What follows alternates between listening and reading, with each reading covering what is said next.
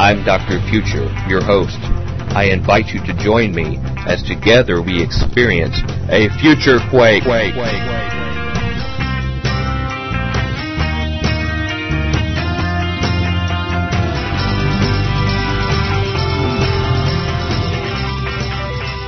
Welcome to the Future Quake Show. I'm Dr. Future.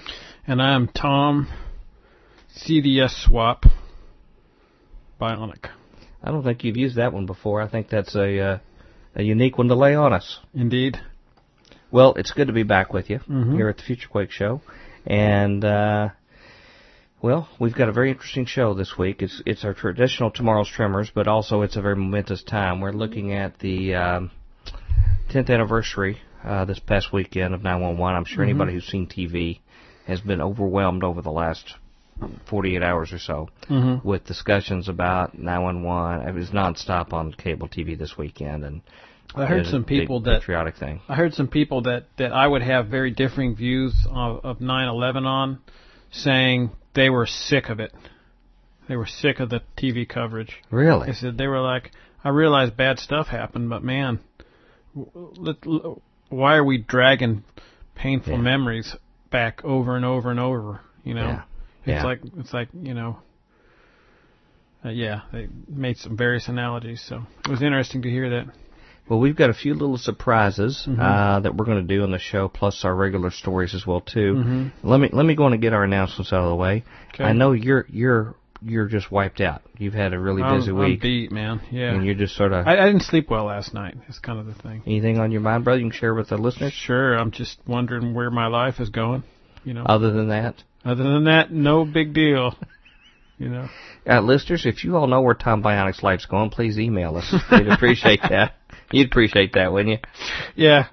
I had dinner. Clairvoyance, people's crying, or whatever it was. Like, the future. It's funny, man. I had dinner with a good friend of mine who's, a pastor. And he asked me one time, he kind of finally asked me point blank, he says, where do you see yourself in 7 years? Yeah. And the thing that I said in my head was, I don't know. I hope you know. If you do, please tell me. Yeah. You know? Yeah. Did you have an epiphany? Just lay it on me. Yeah. Do you know?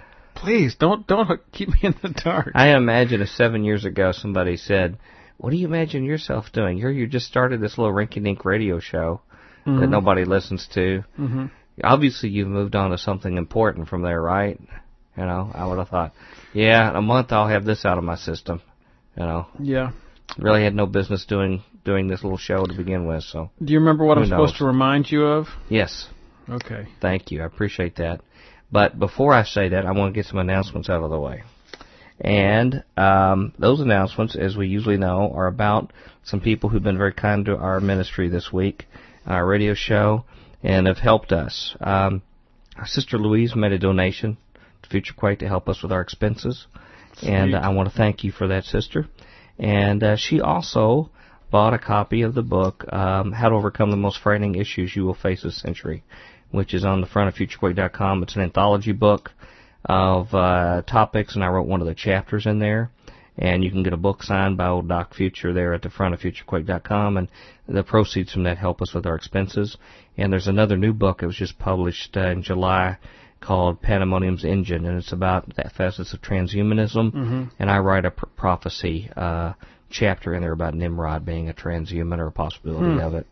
And the same way, you can get them signed if you want those books. And right now, while supplies last, we're putting in some Future Quake bumper stickers, sort of a free thing in a package on the ones that are going out right now. So I want to thank also Sister Rose. Ordered both of those books. Sweetness. One of our good friend from World of Prophecy. Yeah, haven't heard from her in a while. Yeah, always been real supportive.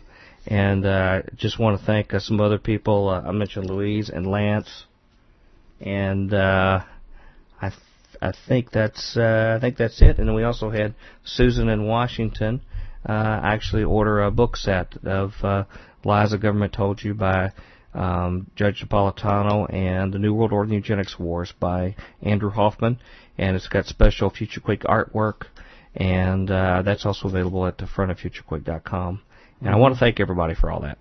And what you were reminding me of is the fact that we had a service at our church, Calvary Chapel at Rivergate, Sunday, and our pastor has been preaching some very unique sermons that have touched on some things that we talk on a Future Quake. And it's coming out of a weird direction. He's been focusing on how to get our life right with God, with the Heavenly Father, upward, and how it affects how we deal with people around us. Mm-hmm. And but this week he had a sermon that touched, like just about every sermon probably preached in this country, on the issue of 911. And I would venture to guess that most churches had some kind of issue with patriotic overtones and you know, getting over fear and looking bright tomorrow and all this other kind of stuff. And he had some very, very interesting things to say in this sermon about when evil things happen, that there are institutions in our society, like law enforcement, that have a role to do and they have a job to do, but that the church has a different role. The church has a different mission that the Lord has given us to basically spread the gospel to the whole world and to reach out to people who even are enemies. And he said some verses that you don't hear in Christian media today, like love your enemies, you know, and pray for those. Yeah. You know, see those very for much those who at all. despitefully use you. All this was talked about in our show, in our sermon. And it was such an incredible sermon, and I thought it was moving. And he's a lot more articulate than I am. I mean, he says things in a much more meaningful like way. Smart and stuff. Yeah, smart and stuff. But I have a favor to ask of our Futurians. I know a lot of our listeners will listen to sermons of different famous people that they like now and then. And I just want to ask if you all would be so kind to go to either go to CalvaryChapelRivergate.com. There's also a link on the front of our website at FutureQuake.com where you can click on the little picture of the church on the front and go there. Or I'll have a link directly to the sermon. There's even a video you can watch that I'll have linked in our past shows, list of links for this show. If you can go there and watch it, I believe everybody will be blessed in our listenership. And I'd like everybody, if you can make time, you know, it's about a half hour, and I know that's a lot of time to ask. But I would recommend, if you normally listen to a sermon or something like that, if you could choose this week to listen to his, and maybe even drop him an email and let him know that you enjoyed the sermon, and we'd really, really appreciate that a lot. And I think you'll be blessed by it. So I just want to mention that, and we'll get on to our topic, because we're going to talk a little bit about 911 and what is the legacy behind it, as well as we got some other stories too with the time we have remaining. But the first thing we're going to do is we're going to talk with a friend of ours, friend of the show, goes back to our pre-Cambrian days of Future Quake. A lot of our listeners know him. Some of them met him at conferences and things. This is Robert Heid, who has not been on our show in a long time. We asked him at the last minute to come in for a little brief visit to talk about some of his thoughts about 911 and the legacy of it. And so we're going to go to that segment. We just recorded that segment before we went on air here. And so with no further ado, we're going to go to Robert Heid, talking about the legacy of 911, his thoughts about it and for the future. And then we'll be back to discuss it here at Future Quake. All right, we're here at the Future Quake show with one of our dear friends on our show, someone who's not been on in a good while. Tom and I are here with Robert Heid, who is joining us back for a very momentous time at Future Quake, and I just want to welcome you back to the Future Quake show. Well, it's good to be here. You caught me sitting on my front porch. Hope you don't mind if I smoke. It's according to what you're smoking, I guess. But then again, I guess it doesn't mind what you're smoking. It's legal. It's legal. Okay. So you're wafting, I assume, some pipe smoke around there? Well, isn't that contributing to global warming or something? Probably is, yeah. Probably I ought to be registering for a carbon tax or something. Okay. So you're watching humanity from your porch, in other words, while you're pontificating with the millions here on Future Quake. Well, it's great to have you back. For some of our newer listeners, of course, most of our listeners, after a while, have gone through our whole archive of shows and they're familiar with you. But for those of you who are not, you were our first guest on the first episode of Future Quake 7 years ago, and you always come back at momentous times, like when we have our annual prediction show, and whenever the need fits, or whenever you have the urge for it. We're all 7 years older and wiser now, aren't we? Well, that's right, and that's why I wanted you to come back for a little visit to chat with us about something momentous this weekend, and that was the 10th anniversary of the 911 event. I know everybody in our audience has heard this to death, particularly if they're watching TV this weekend, but we really have not really said our 2 cents on any kind of lessons learned from it. We're going to be talking about that a lot during our show tonight, and I want to get some of your perspectives on it. So I just want to sort of cede the floor to you and let you share a little bit, because I know it's like the old cigarette ad, you come a long way, baby, and so have I, in understanding the world and what's going on, and this was largely a catalyst. I know for me and somewhat for you, too, for understanding what's going on.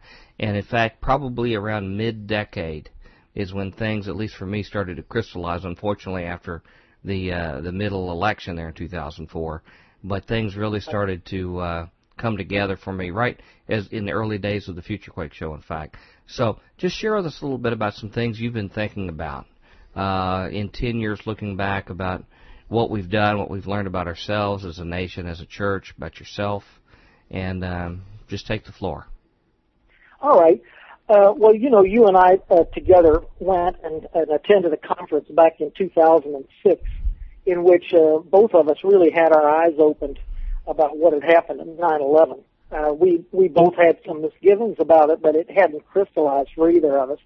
And it's good for me to remind myself of that, because that was almost a full 5 years after 9/11 occurred before I realized the seriousness of how badly we had been lied to. And I have to remember that when I know, we're coming up on 10 years now, and that's a long time. Right now, who was operating that conference? Alex Jones was. Yeah, it was in Los Angeles, wasn't it? It was a 911 Truth Conference. Yeah, and there was a lot of good people there. And we were already having discussions before that. I mean, you and I already had our strong suspicions, but we actually got to hear the people who are really at the cutting edge of doing the research in it.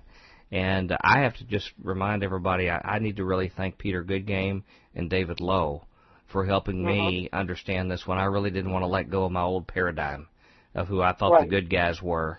And so I've had some Christian brothers who've been some guests on our show help me get there. Another thing that was really invaluable to me was that we actually got to talk to the people personally. You know, when you're doubting the media, you need something more than the media to help you doubt it. You understand what I'm saying? Yeah, and to actually be able to contact these people, face to face, and be able to size them up and sense what kind of people they are, whether they're really honest and forthcoming and know what they're doing. And to me, one of the people that really impressed me at that time, not the only one, but one of the guys was Stephen Jones. He was such a straight arrow. Clearly a very competent scientist, an expert in his field, and he had done the research. He knew what he was talking about, and you could just tell this man knew, and it mattered. And to find people of stature that you could really respect and hear where they were coming from, it made a huge difference to me. Well, we had a statistic we cited last week on our show. The media tells us that people who have questions about 911 or truthers, so to speak, are the complete loonies of society, on par with the Unabomber, or the people who think the world is flat, and just the extreme fringe. But this prominent poll that was just done shows that at least 15 to 16% of the public believes that our own government was involved in a conspiracy in 911. What were those numbers? Between 15 and 16% of the believe public. That our government was involved? Yeah, more than 1 in 7, yeah. That's not a trivial percentage of the public. No, it's not. No, it's not. If you get between a quarter and a third of the public thinking that, it will prevail. Really. Well, particularly since a large part of our public doesn't think anything about anything. Right. Other than their next consumer acquisition, and that's really their own main concern. So share with me a little bit more about some of your thoughts over the past decade. What have you learned about our nation and church? This might be a strength or it might be a weakness on my part, but I'm a reader of history, and so I spend a lot of my time in the past. You know, a lot of times in the 20th century and a lot of times in prior centuries. I find I learn a pretty good amount that way. One of the things that has gotten me interested in digging backward is, has the government ever lied to us in the past? If so, how did they do it, and so forth? And that has driven me back to the Kennedy assassination. And I've done a lot of poking around in that recently. This summer I've read a couple of books. I've probably read 10, 12, 15 books on the Kennedy assassination over the last 30 years. And it starts to come together rather slowly. But one of the things that I came away from is, you know, essentially the Kennedy assassination now has been solved. We can't name the exact names of the trigger men. At least I haven't heard them exactly, although there's one guy, I forget who he is, he lives out in Arizona or someplace, who's pretty much acknowledged that he was a trigger man. But certainly the masterminds have now been somewhat identified. For example, you can read about E. Howard Hunt, what he confessed to his son on his deathbed. You know, that he had real knowledge of what was going on. And the point is not that we have to know who exactly did what, because they're probably dead now. But the important thing is to know that the Warren Commission lied to us. They lied to us intentionally. The government wanted to make sure that the American people did not suspect the government. And so the people who were raising the questions were the right guys. It was essential to ask the questions. And what's interesting to me is the mainstream media hung tough and really basically still hangs tough about the JFK assassination. And if somebody really raises serious questions, they'll get the poo-poo artists out to minimize it. And they've hung in there pretty thoroughly for the last, how long has it been? 40-something years, 47, 48 years, something like that. And there's a reason for it, you know, because some of the culprits live a long time, you know, and they have to be covered for. I was thinking about Arlen Specter, for example. You know, he was the guy who had to come up with the theory, the silver bullet, magic bullet theory, because he was constrained. There had to be only 3 shots fired at Kennedy maximum, and nobody was figuring that they would have a live-action film of what happened. Right. They could cover it all up with smooth stories. And any rate, the three bullet scenario was essential, but it couldn't hold water. And so Arlen Specter was what the council or the inquisitor or something, the Warren Commission, and he had to come up with this magic bullet theory where the bullet ricocheted 2 or 3 times in Kennedy's body and went through Connolly 2 or 3 times and all that. You know, Arlen Specter went on to become a senator in the United States Senate. Now he does not want people going back there and digging into that. It's at least embarrassing. He didn't do anything criminal, I don't suppose. What about fraud? Yeah, fraud. I mean, that's not a good thing. But lying under oath.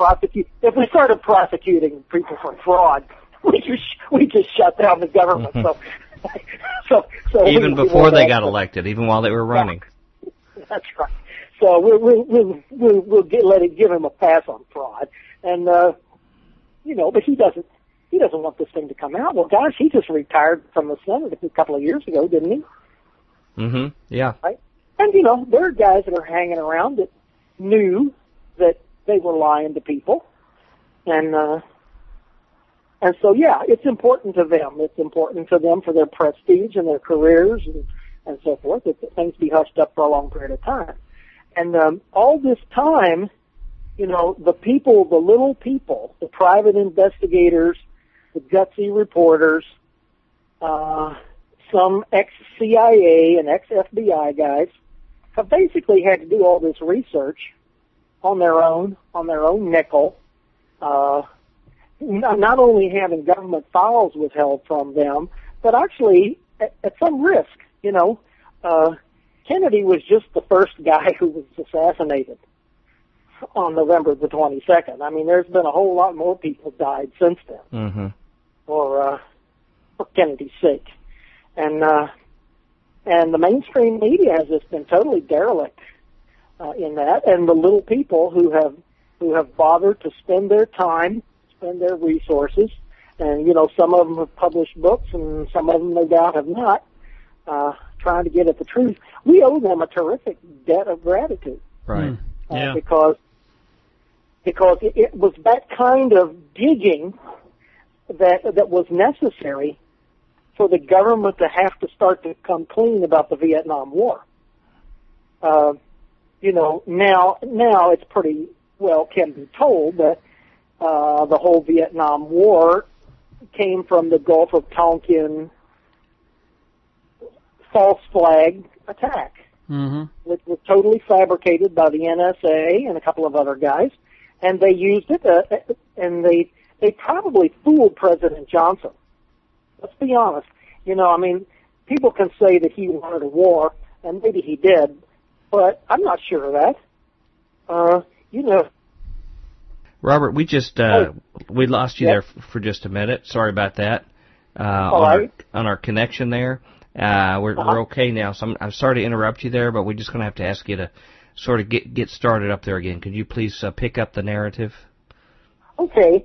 Well, I hope I'm not repeating myself, but the point I was wanting to make that the JFK assassination and how it was handled by the little people who just hung on to the story like bulldogs, and they wouldn't let it go until they found things out. And it took years and years and lots of work, a lot of cooperation by people. There were a lot of false trails and so forth. But they eventually, you know, were able to make their case. And we now know, beyond a shadow of a doubt, that Lee Harvey Oswald did not act alone, if he acted at all, in the death of President Kennedy. Which brings us to 9/11, because if 9/11 was a false flag terror attack, or it was an inside job, or whatever it was, it would not be the first time that there was an attempt by outsiders to unduly influence the United States government and its policies by foisting upon them a staged or a semi-staged event. So, you know, to me, it's relevant. Now, would you even go so far to say that it's pretty common in Western history that when a given country in the West wants to start invading and getting the resources of other countries, that they will invent an enemy for the public's sake to justify it? Well, yes, it's real common, and I don't know European history as well as I do American history, but let's run down the list of American wars where Americans generally tell themselves that we do not like to fight wars unless they are moral. And that being the case, or at least that's what we tell ourselves, our wars have always had to be fought on some kind of a pretext. And it was always a false pretext. You go with the Mexican War, President Polk had to set up a border incident. What was his objective? Conquer Mexico. President Lincoln in the Civil War was under tremendous pressure to force the South to fight first, and that's why, you know, they couldn't negotiate anything about Fort Sumter, because if they could come to any kind of a deal, he wouldn't have a case for a war. Spanish-American War, remember the Maine blowing up in Havana Harbor? That was totally a false flag operation. The United States ultimately had to publicly apologize to the Spanish government 35 years later. Franklin Roosevelt did it. Of course, he didn't say too much of it to the American public. World War I had to have a pretext, the Lusitania. other things. World War II had to have some pretext because how were we going to sell the fact that we were fighting the Germans when the Japanese attacked us at Pearl Harbor? Korean War was a setup. Vietnam War was a setup. Typically. What about the Indian Wars? Weren't the Indian Wars provoked with the Indians to justify taking over more of their land as well, too? They were, weren't they? Right. So that goes back pretty far. Right. Goes back pretty far. It's pretty common. And we like to hear guys like Churchill or Roosevelt or somewhere who tell us democracies don't make war. Democracies don't start wars. But the truth is, if we're talking about Western democracies, and we mean America and Great Britain and France, these democracies start wars all the time. Absolutely. Yeah. Start a lot of wars. Yeah. Yep. Right. So, it shouldn't be a surprise for us to realize that this is how wars are begun. And, if a person gets just really honest and starts looking around, it's obvious that wherever September 11 came from, and I don't pretend to know, all I know is that it was a more complex operation than 19 Saudis with box cutters. Okay? It was a much more complex operation. And it is clear that the purpose of that operation was to move the United States public into supporting a whole series of Mideast wars. Because that's what we got, and that was the excuse that was given. And if there had not been that excuse, they wouldn't have had the wars. And because they had the excuse, there was. And I blame guys who controlled the media for this, just like I would blame William Randolph Hearst for the Spanish-American War. That's simplistic. I mean, he wasn't acting alone. But we all remember the yellow journalism and so forth. And whoever is feeding the press, and I don't know who that is, but whoever is feeding the press has a great deal of responsibility for how 9/11 was spun in order to justify Mideast wars. Ultimately, all of us have our own personal responsibility, don't we? Yes, we do. To make personal. We cannot blame. Although there's blame certainly due to all these institutions, the fact that we would actually just carte blanche accept the opinions or what we're being led by these institutions to believe, particularly when it's something directed to violent acts that would cause loss of life, don't we ultimately have a responsibility to look behind the curtain and see what could be the motives of these institutions telling us to do this? Particularly if you look at history and see that this is the same script over and over again. Doesn't it really behoove us not to be fooled yet another time like Charlie with the football? It's like they scratch out the names and then write in other names. Yeah. I'm going to answer that with a yes and a no. You say, is it our responsibility? I'm going to say yes and no. I'm assuming that most of the people who are listening to your broadcast are probably Christians, like I am. And there's a sense in which, you can live your life for Christ and be totally detached from the world, and that's great, And if that is the kind of a life that you live, and that is what Christ has called you to, then really you do not have to worry about these kinds of questions that you and I are talking about right now, and that's perfectly legitimate. I have friends who are, say, Mennonites. They've made their decision about how they're going to live their life. They are farmers. They raise their families. They raise their crops. They live good lives. They do not have to worry about this kind of thing. And I would not cast on them any kind of a burden like that at all. For those of us who feel that we have political responsibilities, either in my case as a pastor or as a teacher, where I have some responsibilities for what people know and understand that God has placed in my area of responsibility, then I can't dodge those questions. And I don't think you can either, unless you just want to walk away from it. So in that sense, the answer is yes. We do have a big responsibility there. And I really feel like we have a lot of I hate to say it this way. It sounds ugly. It sounds patronizing, but we got some Christians who are kind of half educated, and they think that because they've suddenly gotten interested in a subject, they think that they understand it on deep levels, and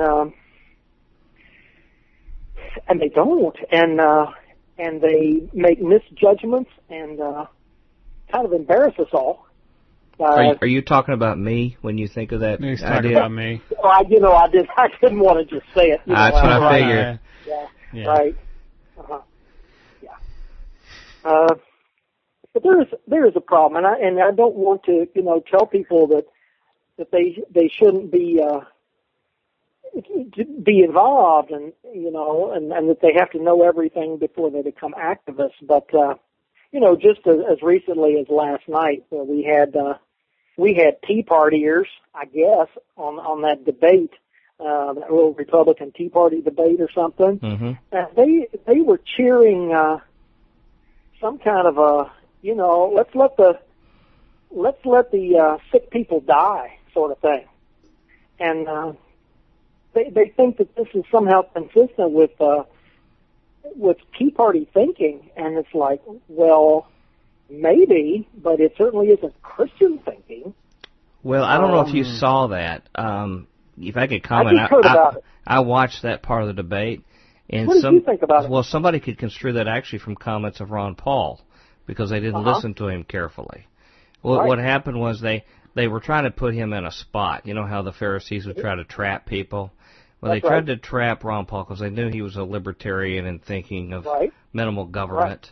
About, well, what happens if a young, talking about Obamacare, because you could tell it was CNN, they're very pro-Obamacare, and so they were like, what about if you have a 30-year-old man, and should you force him to get insurance? And Ron Paul says no, but, it's a free country, and he says, well, what about if he gets a life-threatening illness, and he's in the hospital, he said, do you think the government should cover him then? And he says, no, I don't think so.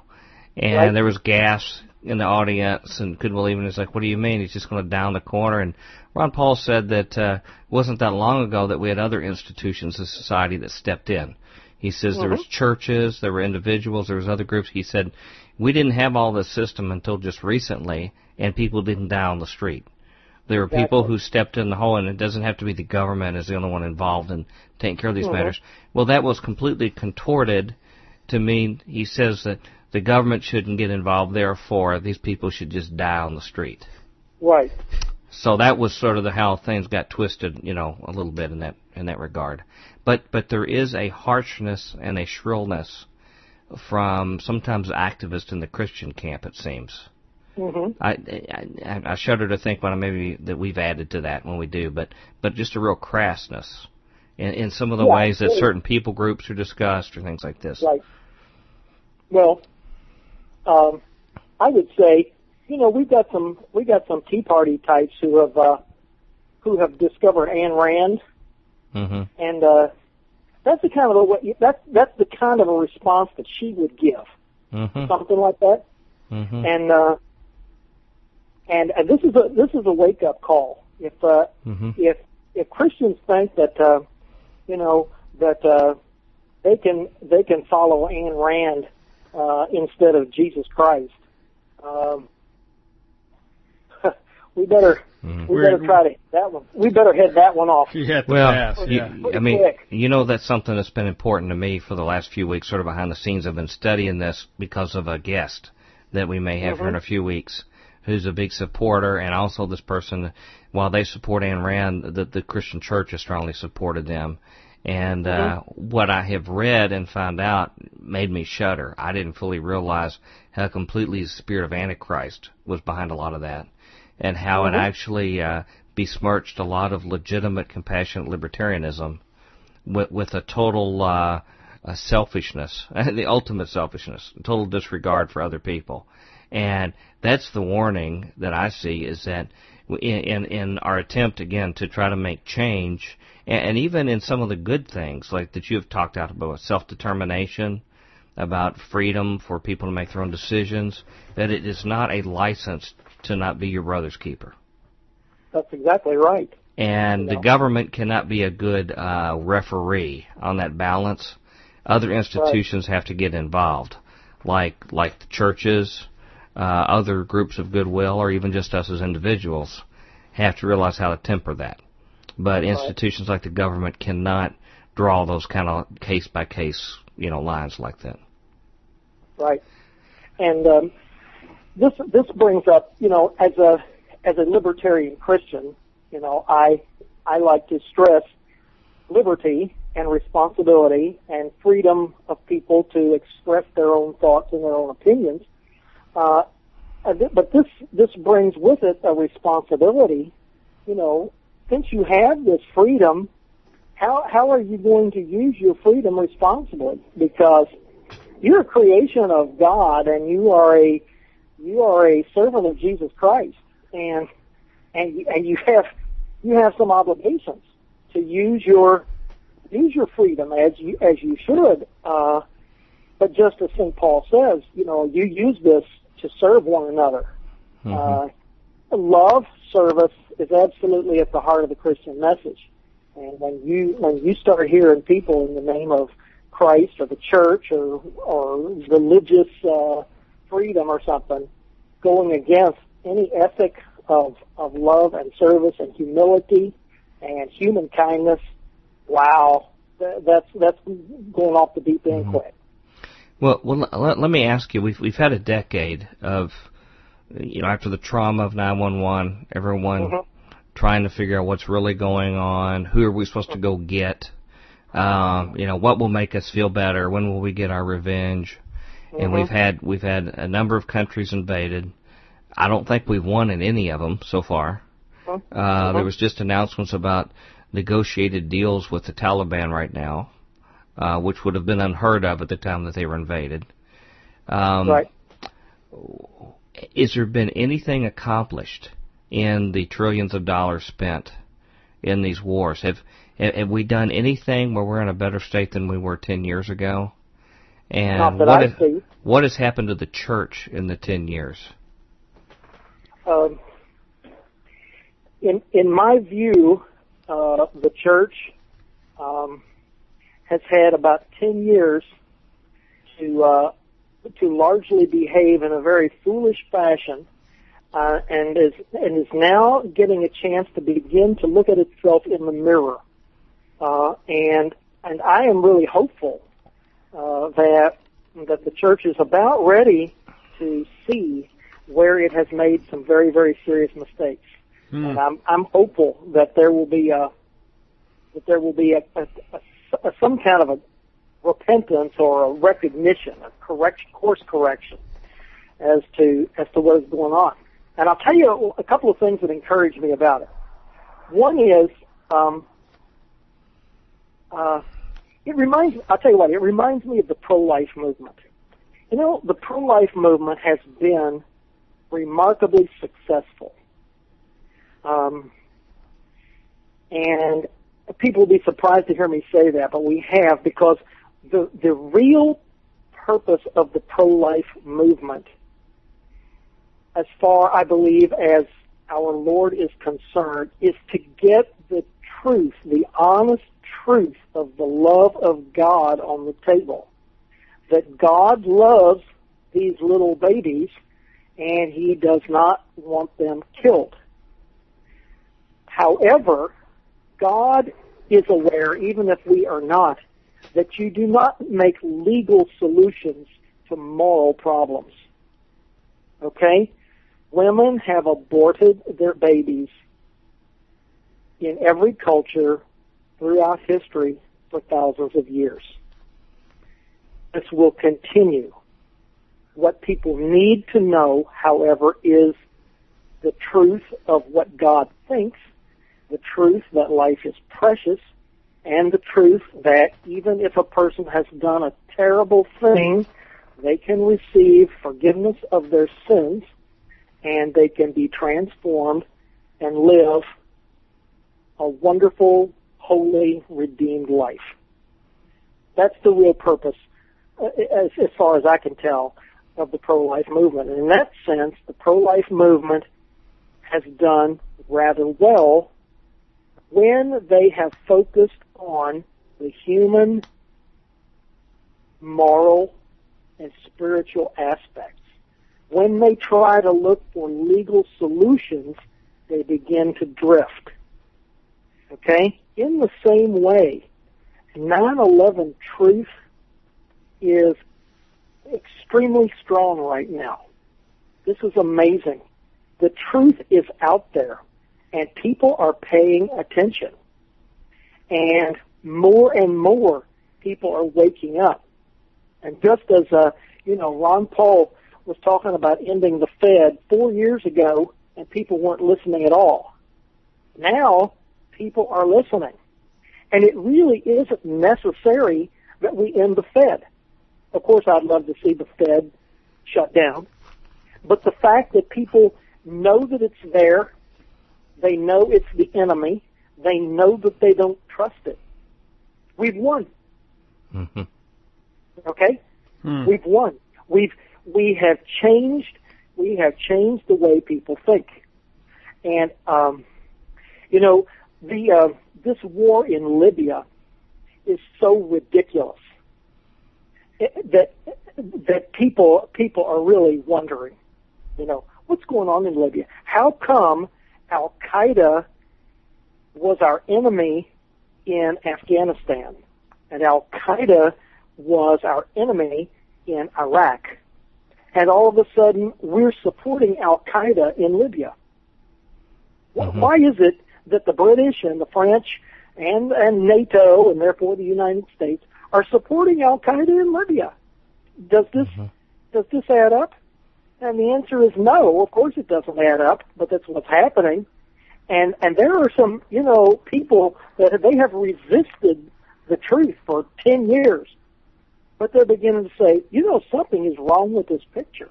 Mm-hmm. And just as they begin to say, the Fed is not our friend, this war in Libya makes no sense, they're starting to open up. And when you say, and did you know that we were not told the truth about 9/11, there are people that are starting to listen now. Well, I think that's great. With the exception of the kind of folk that are in our audience, it seems like the folk that I meet in the evangelical church are the last ones to the table. Well, to they consider are. That the concentration of Kool-Aid they're drinking on these matters is higher than in other institutions right now. It seems like to me. I would say I used to think that, but after spending some time with some family, I would say that there's a lot of Kool-Aid in the water all over. You're right. Okay. All right. In the church and out of I the guess church. I expect more out of the church because they're supposed to be spirit-filled. Sure. It's closer to it. Yeah. Well, I don't know what to make of this, but just today I saw on, you can Google on this, Paul Krugman, who writes a column, I guess, called The Conscience of a Liberal. Mm-hmm. He wrote a very short article that he published on Sunday, September 11th, and it's on the New York Times op-ed online. And the title of the article is called Years of Shame. And he admits that the whole 9/11 affair was twisted to support the agenda of the neoconservatives. He says this, and he is ashamed, and he is ashamed of what his fellow pundits did, and he made the article extremely brief, and says, for obvious reasons, I'm not going to accept any comments on this. And he just left it there. And I'm going, man. Well, he got comments because on shows like the O'Reilly Factor and other shows on Fox News, he was basically made out to be a traitor to our nation. And there's a big move to have him fired, I think, from the New York Times because of this. Because he had a dissenting view, he didn't justify having a job anymore. Which is kind of scary that the guys who consider themselves the true. Robert, I'm sorry I have to interrupt you here again, had a weird thing happen here in the recording. I don't know what our issues are here. We had a disturbance in the force. It was a disturbance in the force. That's right. Is that? Well, I'm glad you guys can detect it. I'm here with two Anakin Skywalkers. It's a good thing Pyro's here with us. Well, we're getting late in our discussion here, so can you head us around third base and just tell us a little bit about how you would summarize what we've learned from this decade, good and bad, and what you recommend we do to make things right based upon what we've experienced. Okay.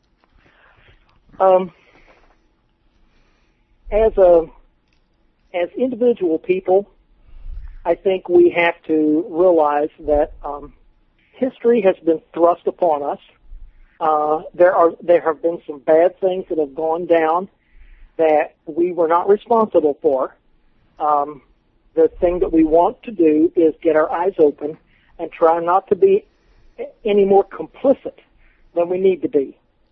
Let's try to be open and honest.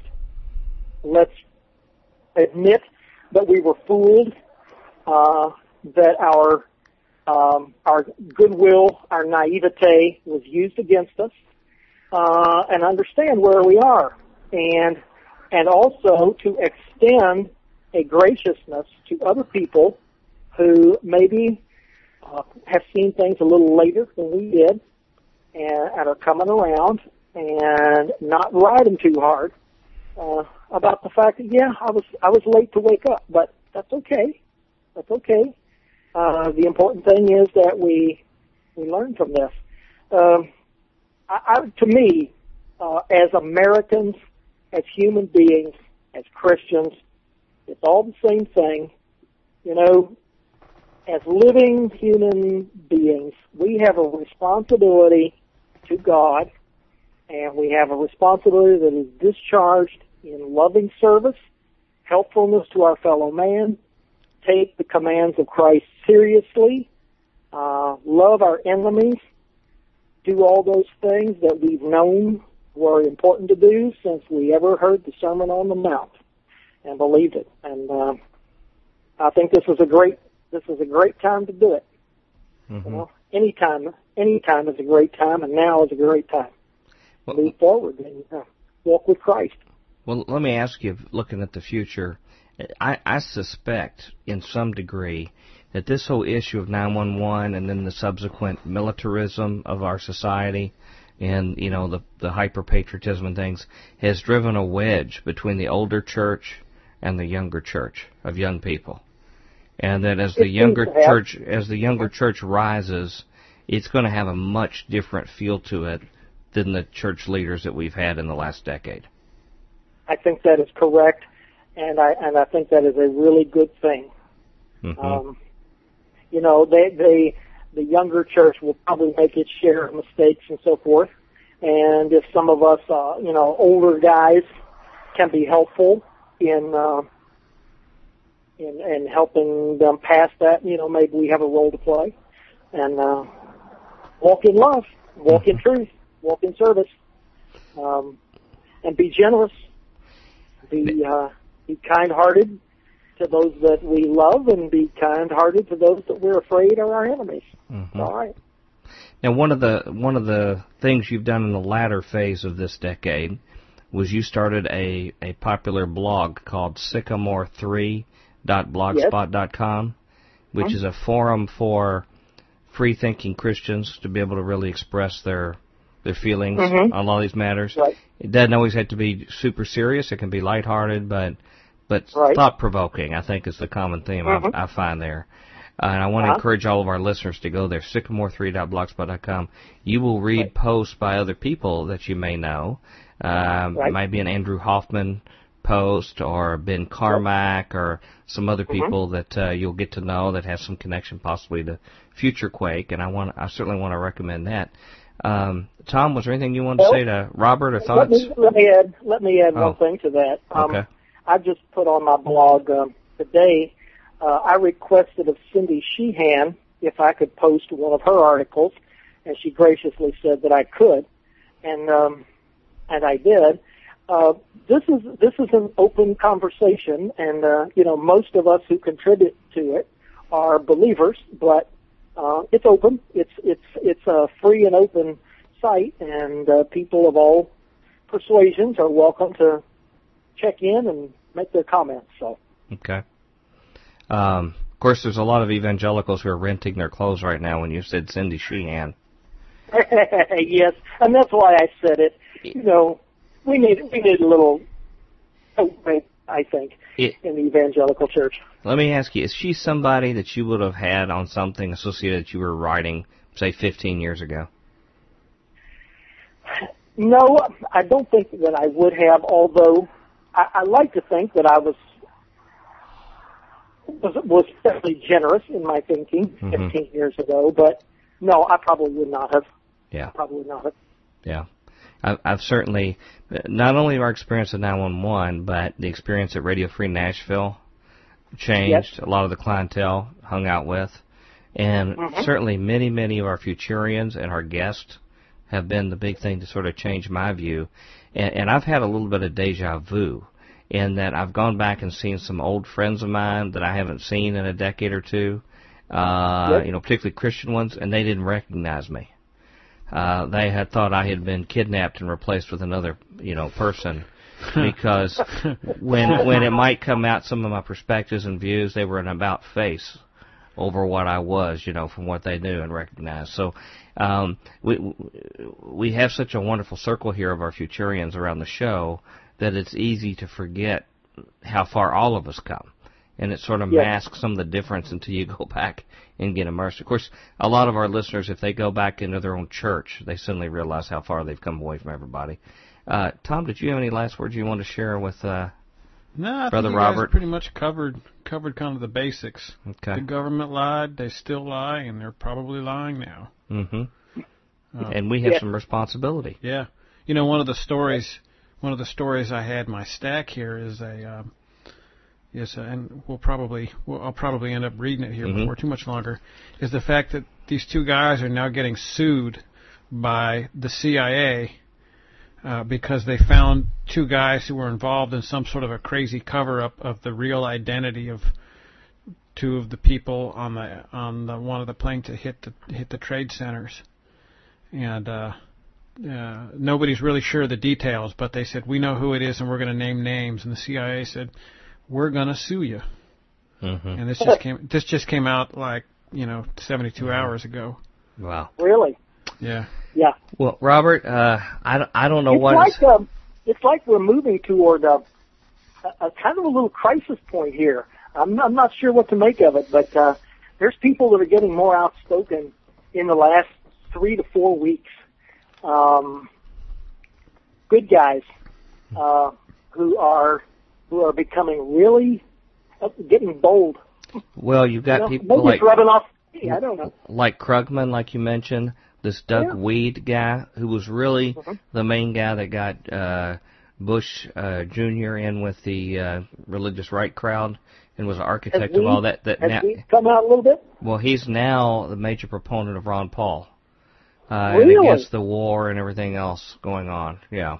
Very good. And so there's all interesting things. But, the mainstream media may be right about this collective insanity of us, because here you are having Cindy Sheehan on, and I've got a story in my stack here saying somebody said, our troops do not protect our freedom, and we should stop thanking them for doing so. Yes. Huh. So I don't know what's wrong with us, but we're not ready for prime time. But maybe prime time will come around to us one of these days. But Robert, I want to thank you so much for coming on short notice and just picking your brain off the top of your brain. And I want you to take some time and think about a topic that you can fully develop for a fully dedicated show to you in the future. All right. It's been too Great long. to talk to you. It's been too long since Dr. we've had you Houston? on. Yeah, any plans we need to be aware of? Things you got planned for the future? Oh, no. I play my cards close to my chest. Yeah, I understand. You don't want to let the man know what you're up to. That's right. Robert, thank you so much. And thank you for your blog. Again, we'll have it posted here, sycamore3.blogspot.com. I highly recommend everybody make that part of your rotation of reading and posting at his site. And, Robert, we're going to say goodnight, but I just want to thank you again for joining us for this very important milestone here at Future Quake. And, Tom, I'll be looking forward to hearing your commentary when I listen to the rest of this show. Yeah, man. Sweetness. Okay, thank you so much. Okay, that was Robert Heid sharing his 2 cents. Any thoughts you have?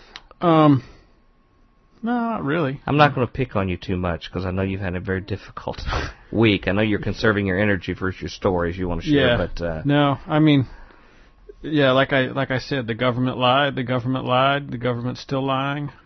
What's it going to do next? Are you trying to make this like a 30-second show a week? Yeah. Just repeat that mantra, so that's all you need to know. Yeah.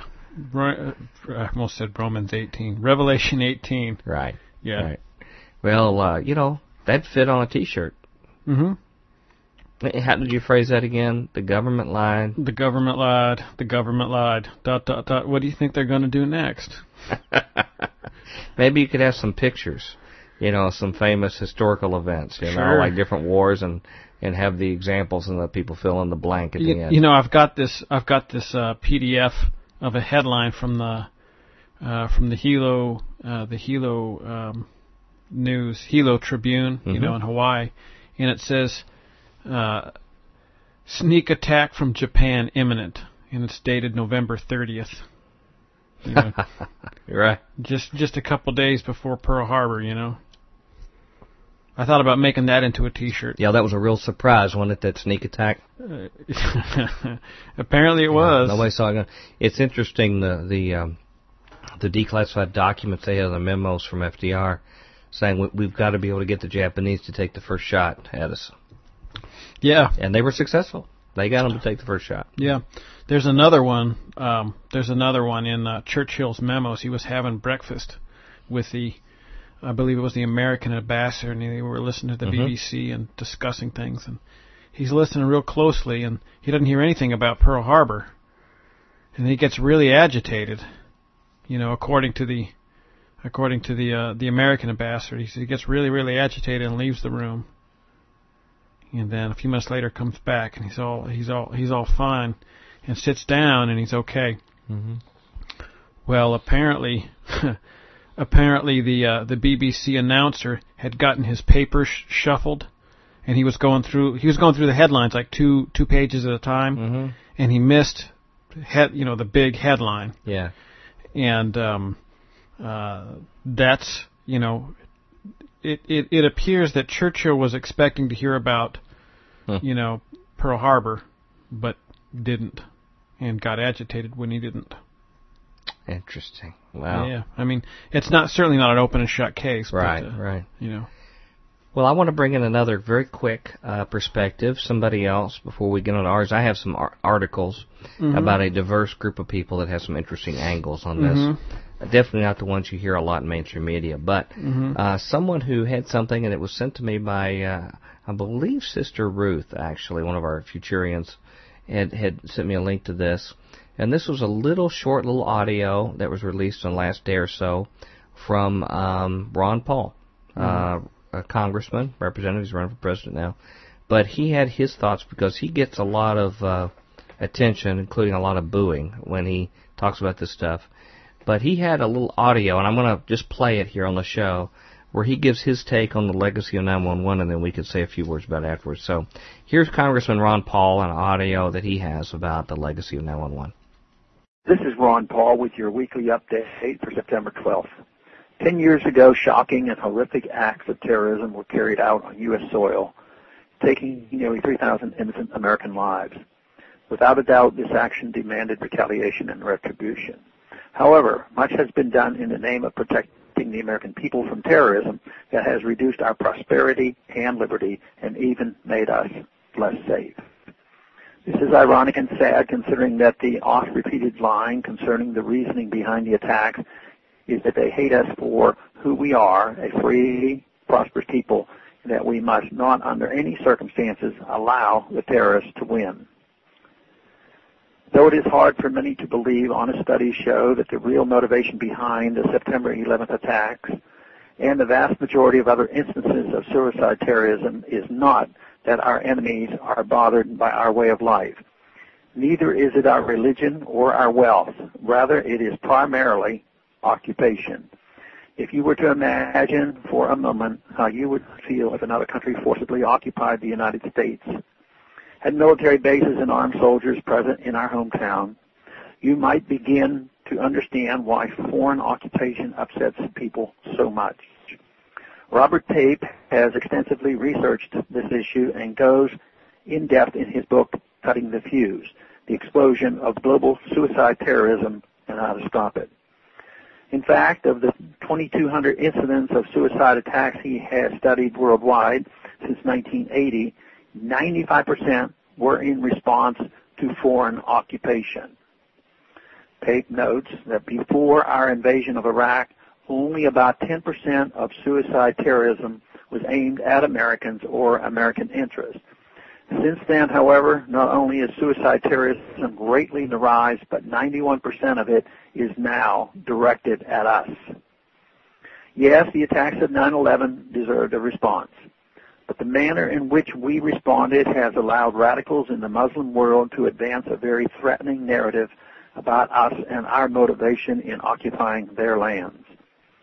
Osama bin Laden referred to us as crusaders with a religious agenda to convert Muslims, westernize their culture, and take control of their resources.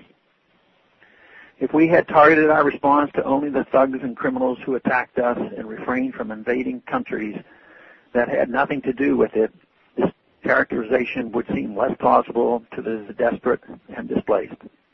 Blaming Islam alone is grossly misleading. Instead, we chose a course of action that led to the further loss of 8,000 American lives, 40,000 wounded, and has left hundreds of thousands seeking help from the Veterans Administration. We are $3 to $4 trillion poorer. Our military is spread dangerously thin around the globe at the expense of protection here at home. Not only that, but we have allowed our freedoms to be greatly threatened and undermined from within. The Patriot Act, warrantless searches and wiretapping, abuse of habeas corpus, useless and humiliating circumstances at the airport are just a few examples of how we've allowed the terrorists to win by making our country less free. Suicide terrorism did not exist in Iraq before we got there. Now it does. There are no known instances of Iranians committing suicide terrorism. If we invade and occupy Iran, expect that to change too. Sometimes it can be very uncomfortable to ask the right questions and face the truth. When a slick politician comes along and gives a much more soothing self-congratulation, it is very tempting to simply believe what we would like to hear. But listening to lies does not make us safer, even though it might make us feel better about ourselves. The truth is that ending these misguided wars and occupations will make us safer, more prosperous, and more free. Thanks for calling this update. A new update is placed on this number, 888-322-1414, every Monday. The text can be found on my website, www.house.gov/Paul, under the heading Texas Straight Talk. Thanks for calling. Okay. Thoughts? Well, I made some notes on some things he said. You know, this is not what you hear a particular, a regular political stump speech. Yeah, you always hear they're mad at us because they hate our freedom. And we need a good slogan. We need something like a little snappy, like, you know, I've heard it said, somebody says that Ron Paul does not, when he has like a debate, he doesn't do a normal like stump speech, slogan. He educates. He uses it as an opportunity to educate the listener. Mm-hmm. And I think people are starting to gather that. Some of that going on, yeah. Well, some of the things that he said here, he said, you know, he says the common discussion, and this is most of the other politicians that are particularly running for president, says that we are hated because we live free and prosperous, and this is what our enemies are really attacking us about, because we have freedom. Mm-hmm. And he quotes some actual statistics and some studies that I wrote them down too. They're interesting. Yeah, that the motivation of the 9/11 attacks and suicide bombing has consistently said that we have soldiers planted in their countries, we have occupiers where their holy sites are, and this actually is what it is. And this is what you don't hear other politicians talking about, is that what impact does it have when you're actually in an area that's a very, very important area for people in their country, and you just take your armies and occupy them there. And are you shocked that people respond when you do this? And this is something that you can't even talk about in Christian circles. I mean, they will actually get mad. It's like what you read in the book of Acts, and they'd grab their ears and, start grabbing you and dragging you out of the building. I had an experience talking to this guy right before we went off to speak at the Last Days conference. I had a guy come up to me at church, and I was sharing about the USS Liberty. Yeah. And the dude sitting across the table said, "Well, do you think all terrorism is fake? What about today?" And I said, "Well, we were just talking about the USS Liberty trying to defuse the situation." Yeah. And his wife's looking at him, and everybody's kind of looking, and he's like, "Well, yeah, all of that history stuff is all well and good, but what about today?" And I said, "Well, my talk really focuses from 45 to 85, and we try to just be factual for the most part." And he said, "Well, score one for the Hate America crowd." And everybody at the table stopped and looked at him, and then looked at me like, "Is he going to tear his head off, or just going to let that one go?" And it was just another one of those like ridiculous. You bring something up where, it might be slightly out of favor, and all you get is people throwing spitballs at you. Yeah, you would think. I don't know if it's a church environment or whatever, but you would think that would be an environment where people could say things, particularly about the world, where you could point out some shortcomings about the world, even when America is part of the world. And it almost seems like in our country, church people have a hard time remembering that America is a part of the world that the Bible talks about worldliness. Sure, man. It's. I guess that doesn't recognize it American seems exceptionalism. to me church has kind of become a place where people can it's like a club. It's like going to the Odd Fellows Club or the Veterans Club or something. Everybody there's got the same opinion. You sort of backslap and just without the drinking. Yeah. And not all churches like that, but there seems to be this sort feel of good. Yeah, place to go feel kind good. Of a thing sometimes. Yeah, feel good about yourself. Yeah, and like I said, it doesn't all churches are like that, but or even individuals within those churches, but there is that kind of feel good, slap happy thing. Well, a few other points I noticed from Ron Paul. He said he mentioned there's a guy, Robert Pope, I believe. Yeah, I didn't get the name. The book was called Cutting the Fuse. Cutting the Fuse. Yeah.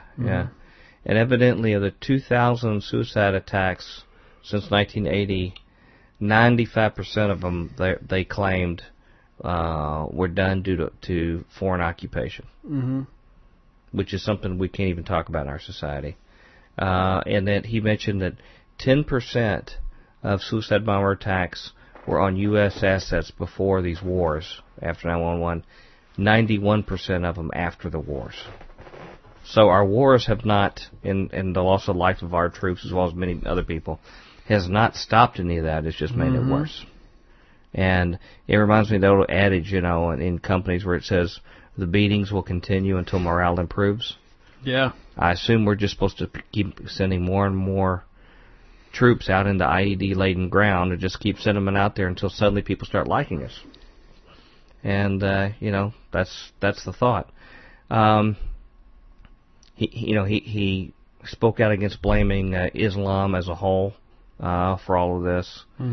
He mentions that it's cost 8,000 of our lives, 40,000 wounded, which 8,000 is, well over double of what even happened in 9/11, and $3 to $4 trillion, which is a number none of us could really imagine before 9/11 happened. I mean, $1 trillion was like a sort of a funny number. Yeah, or something more like in the next galaxy was like 1 trillion miles away. But that is what has been spent on this.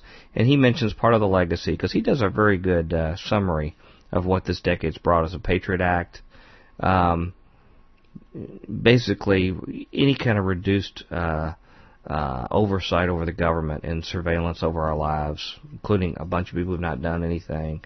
And he says the humiliating conditions in our airport. And he says, he closed it by saying, that politicians normally have soothing answers, and he wishes he could do it, but believing lies does not make us any safer. And I thought that's a very bold thing to say. And he was in the debates last night. I don't know if people saw it. He got a lot of cheers.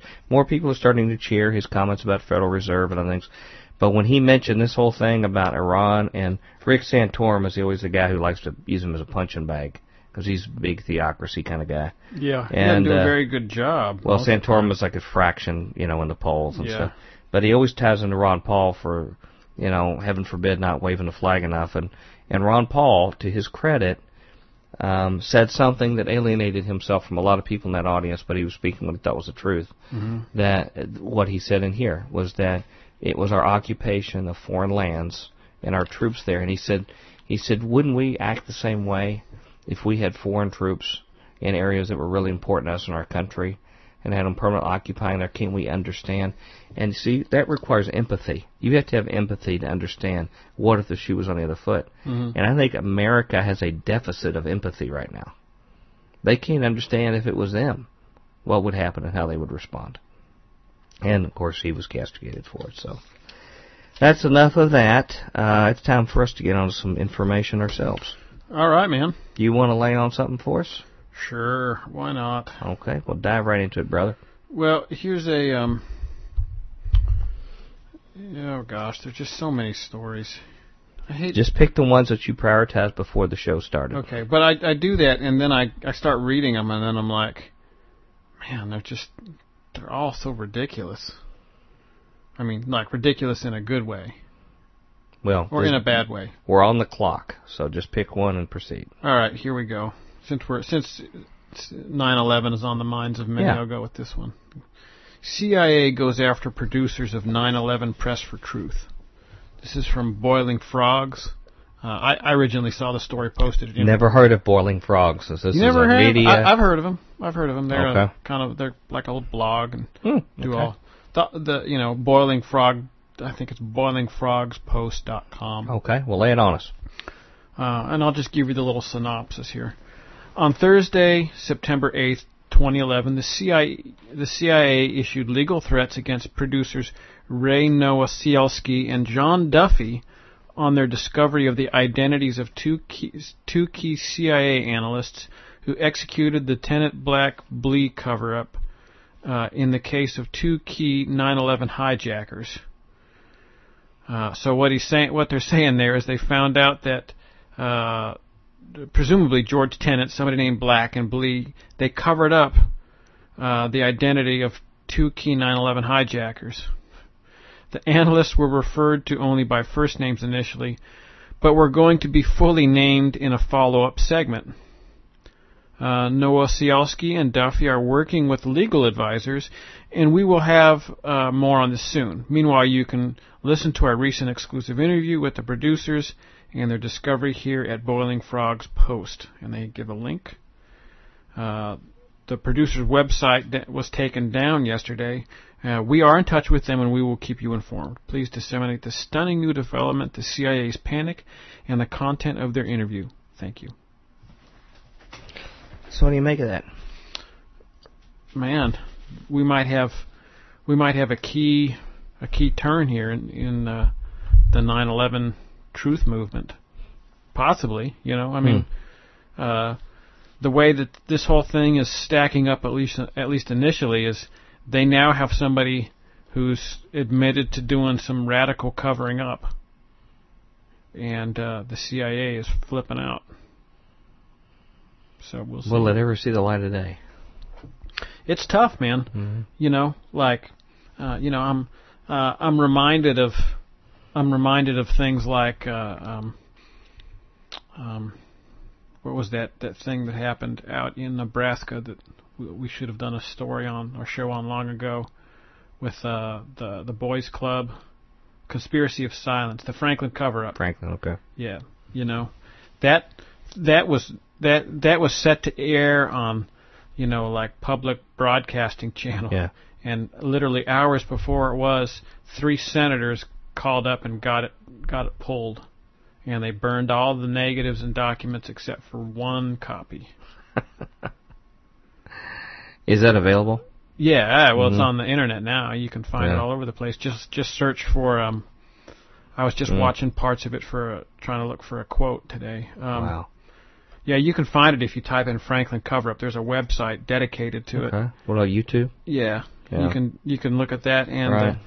the video is also called "Conspiracy of Silence." Okay. That's another one. The point though, obviously, is that they pretty effectively pulled what turned out to be an international drug and human trafficking ring that was run out of Nebraska by one of the stalwarts of the Republican Party. Mm-hmm. And, they had higher ups involved. Oh my gosh, yeah. Yeah. About as high as you want to go. Yeah. Well, let me share one in here. This is a interesting perspective back on this 911 legacy kind of thing. This is from a gentleman by the name of Joe Ortiz, and he has a site you can read this. It's called Our Daily Bread by Joe Ortiz.blogspot.com. He, I believe, has actually been on PID Radio. Yeah, I'm a Facebook friend of his. Okay, yeah. All right. He's, I think, Mexican American by background. He has a strongly worded word on this, and whether people agree or not with the assertions people make, I'm glad when people will make bold statements and do them unafraid. It's not one thing just to throw out just crazy stuff, but I mean when people will say what they really feel, I'm glad that can be before they get intimidated and they're sort of going into, just where the rest of the mainstream fish are swimming. Let me dive into this. This article is called American Patriotism. What is the Christian's Duty? He says the 10th anniversary of the World Trade Center and Pentagon attacks by alleged Muslim radicals was brought boldly into the eyes of the American public through a myriad of media and sporting events. Even on the Internet, millions of people commented with well wishes and prayers of remembrance, especially for the surviving family members who lost loved ones. Many politicians and other renowned celebrities were provided the opportunity to express their resolve through patriotic remarks. Extra special commemorations were viewed by television, and audiences attended numerous sporting events. Reactions to the commemorations ranged from somber emotions to teary-eyed sadness, some with resolute patriotism, others with epithetical remarks ranging from resolute patriotism to ethnic and religious vitriol, primarily aimed at Muslims and dark-skinned Middle East peoples. I, too, became emotional, remembering my first reaction to the news on September 11, 2001, that the TWC had been attacked. Ever since that horrible day, my thoughts have always been, I knew this would happen one day, but it didn't have to be so. Throughout my years of study, especially Bible precepts, I've accepted the fact that there exists a sowing and reaping reality that applies to all aspects of human life, whether it be individually or collectively, that basically states that God will not be mocked. As the Bible clearly documents, especially when you read the books of 1st and 2nd Kings and 1st and 2nd Chronicles, those nations that placed God first always prospered, and those that chose to worship other gods faltered. War is a god. Americans continuously proclaim that our country was founded on godly principles, and for the most part, they have worked hard to implement this edict. Sadly, American leaders, especially, believe that Americans were blessed by God and through divine providence have been destined to rule the free world. By virtue of their historically documented imperial journey, it conquered many countries throughout the world, mostly defenseless ethnic regions like the Philippines, Cuba, Guam, Puerto Rico, and historically acquired and built a military arsenal that proved victorious in most of its chosen conflicts, Vietnam being a possible exception. And he says to best understand this phenomenon, I urge you to read The Imperial Cruise by James Bradley, the son of one of the soldiers who hoisted the flag at Iwo Jima, a book we talked about on our show, in our archives. So you can see where he's thinking if he appreciates this kind of work. Most of America's imperial treks have been overseas, and it's been unfortunate, and it has been fortunate in not experiencing any invasive assaults on U.S. soil in its history. The only war in the United States occurred amongst brothers and sisters who lived in the North and the South, and that one we called a civil war. 10 years ago, we finally experienced the first attack in this country, which has left most Americans stunned. It didn't have to happen, but the true divine providence occurred, and that was a long time coming, and we can expect more attacks in the future. I will be accused of being a wimpy pacifist for stating my feelings about war, which I've expressed as far back as I can remember, even though for a while I was just a gung-ho as John Wayne when I served in the Air Force in the early 60s. By the grace of God, I was never in any combat situations, but I have worked with a myriad of veterans throughout my career, especially those who served in Vietnam, and the horror stories they shared with me literally churned my stomach to nauseous apoplexy. That was the same feeling I had all day long as I witnessed all the commemoration ceremonies of 9/11. Okay, he's saying that witnessing the ceremonies, not the 9/11 event. Okay, he says, "Am I being anti-American for feeling this way? Not in the least, because this issue is not about patriotism. It's about witnessing how millions upon millions of people have not only been duped by its imperial bent leaders, but the majority of them, along with many self-avowed Christians, cannot make a distinction between who they should serve, the flag or the cross." Albert James Dager, who wrote the following article, stated it best. And this is the remaining part is an article by this gentleman, Mr. Dager, called "What is the Christian's Duty?" Okay, and he says that during the 91 war on the Persian Gulf and the period leading up to it, a controversy of no small proportions arose among Christians, a controversy that actually split the brethren over the issue of patriotism. The accusations of treason and being un-American lodged against those who opposed the war in the Persian Gulf exposed as nothing short of idolatry the blind patriotism dearly clung to by many professing Christians. Treason means to involve oneself in subversive activities to the detriment of one's country with the purpose of benefiting another country or political entity. By this definition, a mere difference of opinion about government policy or refusal to support the government in its agenda for war does not make one a traitor or un-American. This is a mentality suited to totalitarian governments, wherein one is considered a traitor for his opposition to the state, regardless of how contrary to the interest of the citizens the policies of the state may be. Christians should probably not break fellowship over the policies of national governments. Nevertheless, while going to war over the Persian Gulf may certainly have been viewed by many as a matter of national duty, we are convinced it cannot be biblically viewed as a matter of our Christian duty.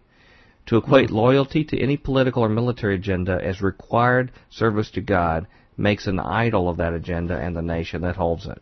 Yeah. That sounds a little bit like our thinking. Whatever one chooses to do or think regarding a Christian's duty to fight for his country, he must be led by the Spirit of God. Of all areas in life that we should seek God's leading, it must be whether we should join an organization led by unregenerate men that would require us to kill others. To enter into killing others on the basis of trust of men in government is to play very loosely with our freedom in Christ. When we become impassioned over the world's conflicts to the point where we are willing to kill others or to die merely upon the orders of government, we have lost sight of our Lord's calling on our lives. And, more importantly, we've lost sight of His ability to control the destinies of nations without our involvement or interference. You know, this is the kind of message you probably didn't hear in a lot of pulpits this Sunday, I'm guessing. No. At least in conservative evangelical pulpits, I'm sad to say. In the face of in any pulpit. Doesn't matter. Well, there might be some of your real liberal kind of ones that, you know. Yeah, but they don't believe in the resurrection. Well, stuff, you're right, and maybe not worried about what God would think. Yeah. In the face of the world's conflicts, we rightly discern that the destruction wreaked by a tyrant is evil. But we fail to perceive that the destruction may be God's will in order to work out His sovereign purposes. We do not fully understand God's plan of worldly conflicts. In some cases, He may want a tyrant to succeed. We may find ourselves fighting against God's purpose. This is something interesting for us to discuss, because there's a lot of facets to that. If this sounds incredible to our carnal minds, let us remember how God destroyed nations for the benefit of Israel, then destroyed Israel for its failure to live up in obedience to Him. Let us consider especially His stern warning to Israel to submit to Nebuchadnezzar, the pagan king of Babylon. Many of today's Christians would have rallied to Israel's defense and said that God's prophets, who instructed Israel to submit to Nebuchadnezzar, were false prophets. This is a point that I've also made too. The true prophets were the ones that said, look, these enemies are there for a purpose, to get you turned around to me. Okay, after all, he says, would God send His people into captivity under paganism, especially knowing that they would be serving pagan gods? Failing to understand this vital principle of God's sovereignty in the affairs of the nations, many Christians assume without question that the nation which confronts the tyrant with military force is acting with just cause, yea, even with God's blessing. After all, its side in the conflict is good. They assume that patriotism requires that they take up arms to kill in order to defend a country's way of life, or to preserve its so-called God-given liberties. But true patriotism is love of the people, not love of the government system. Whether democratic, dictatorship, communist, monarchy, or any other form, government exists for their own benefit. This world system is under the direction of Satan. Within the world system, there is little room for honor or for truth's sake. Governments do not look out for the welfare of the people. They look out for their own welfare. Love for the people compels us to minister God's grace through the preaching of the gospel. Until we have demonstrated that love to the people, we hardly have cause to kill or die for the government. How many Christians are willing to die for their country while refusing to die to self for their God? Blind patriotism is idolatry, which I agree with. Yeah. While our responsibility is greater to the nation in which we live, that responsibility for the Christian must be viewed in light of our greater responsibility to the kingdom of God. Is not the Christian duty at least as important to the brethren in other nations as it is to our brethren in the nation in which we live? And shouldn't that duty help us define our duty to the nation? Yet the idolatrous message of blind patriotism has been the message from many pulpits in time of war. Christians go to war against Christians because their governments tell them to do so.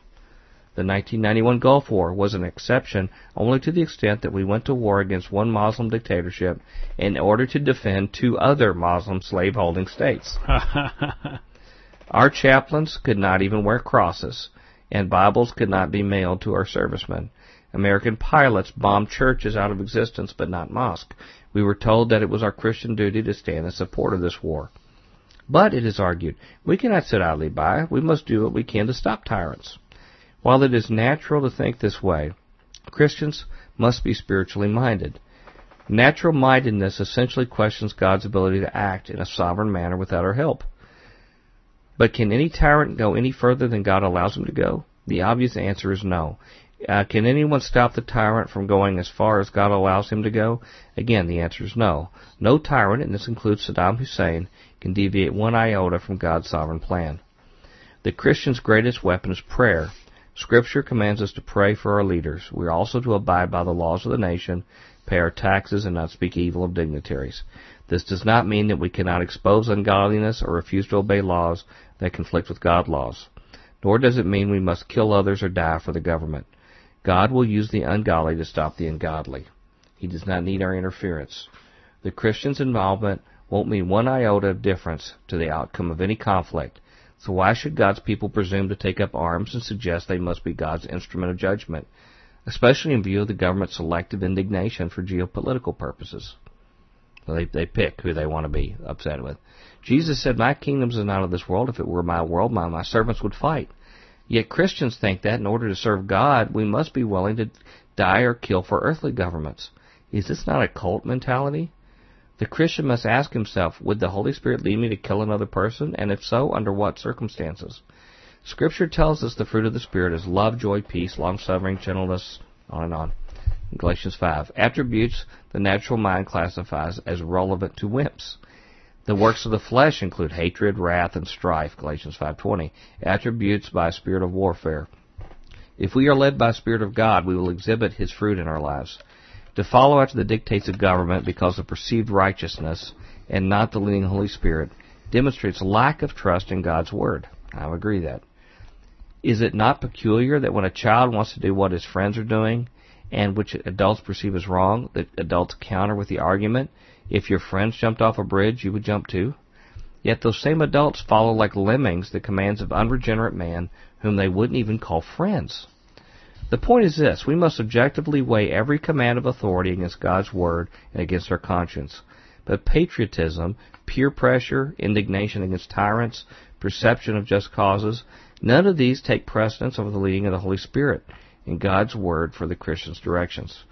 The only truly valid consideration is God's will as clearly set forth in His Word and through one's conscience as he matures in the faith.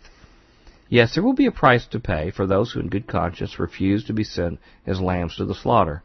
Some will say that those who refuse to fight will hurt their testimony and will be looked upon as cowards. But cowardice does not always seek escape from death or dismemberment. Sometimes cowardice can be found in those who, in spite of their convictions, allow themselves to be herded like cattle to the slaughter rather than face the taunts of others who live in ignorance. To stand on patriotism alone blinds one to the will of God. The United States prepared to continue to provide the economic and military impetus to the globalist agenda, the New World Order. During and after the 91 Gulf War, President Bush spoke incessantly of a New World Order. It appears as if we will continue to expend ourselves in waging war or threatening war until all nations comply with this agenda. We will no longer fight for sovereign kings and for the defense of our nation's soil, but instead strive for this New World Order, which the Bible tells us will eventually culminate in the unification of mankind in opposition to Jesus Christ. The point in pointing out these things is to warn the brethren not to get involved in the globalist agenda through the world's disputes, lest they suffer undue consequences. What is the role of the follower of Christ in the midst of this heady geopolitical agenda? Is it not clear, as we look at the teachings of Jesus and the apostles, that we are to not take sides in the world's disputes? We are but strangers and pilgrims here. Our citizenship is in heaven. Let heaven be the focus of our patriotic fervor. I know that was a long article. It was a long one, man. But it was good. A lot of good points. Do you have any thoughts on that, Brother Joe? It's nothing that we kind of haven't covered before, but it was very eloquent and well done, and if I was grading it, I would give it an A. Well, that was his perspective on 911 looking back, and I think it was a very, very brave one. Yeah. The only thing I would say, again, 95% of it I felt, right on, and I'm so glad that there's a brave brother saying it, is that I don't know if some might interpret it to be somewhat Calvinistic in that basically any rulers, ours or anybody else's, can do whatever they please and nobody has anything to do with it. Sure, yeah. The issue I have is not the fact that God is always the one endorsing all of that badness, although sometimes He does, to punish people, Mm-hmm. If something happened with the Muslim hordes coming over here, it might indeed be punishment against America, and it might even be like what happened with Israel. So I know the possibility exists, but I don't think that gives us a right to look the other way when we find our representatives are acting in a lawless manner. And I don't think Romans 13 says that we are supposed to support lawlessness. And when they do not support the dictates of the Constitution, that is by definition lawlessness. So I can't say we're absolved of any concern. But when the main bulk of what he's talking about, which are these big geopolitical strategy wars, when we get involved in sending our guys over in Timbuktu to fight these things, we don't even really know the real story while we're there. It's not like we're seeing some enemy marching on our shore. Why did we go into Iraq? It's not like we're seeing somebody marching in our neighborhood and we're getting our neighbors and militia to fight them. That's one thing. This is all a chess game. And like he mentions, it's globalism, it's New World Order. We are the pawns that are falling ourselves into this.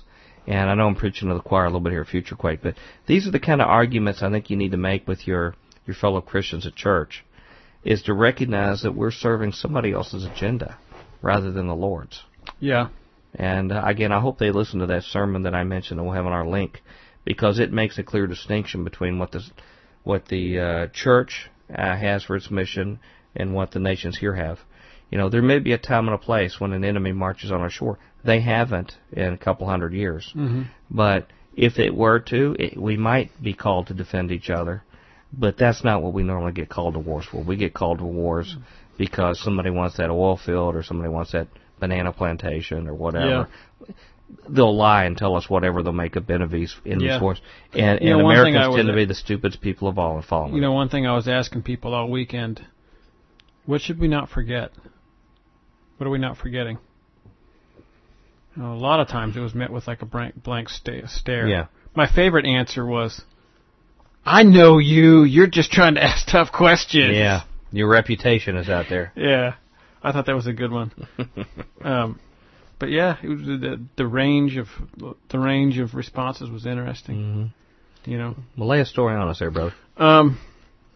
Okay. This one is like, it's onion weird, and All right. It's not the Onion. It's a real reputable website, news website, Wired.com. And the thing that I take away from this most is just sort of just how odd and how they can use all of this stuff. It's so easy to use technology to sort of track you and get under you. People are using it in crazy publicity stunts. So this is from Wired.com. Court approves lawsuit against Toyota over cyber stalking ad stunt. Okay. A woman who was targeted by Toyota in a creepy stalker-themed online advertising stunt will be allowed to sue the company, despite the carmaker's argument that she unknowingly agreed to the whole thing. It's like that part in Brazil where the guy's like, look, you agreed to this.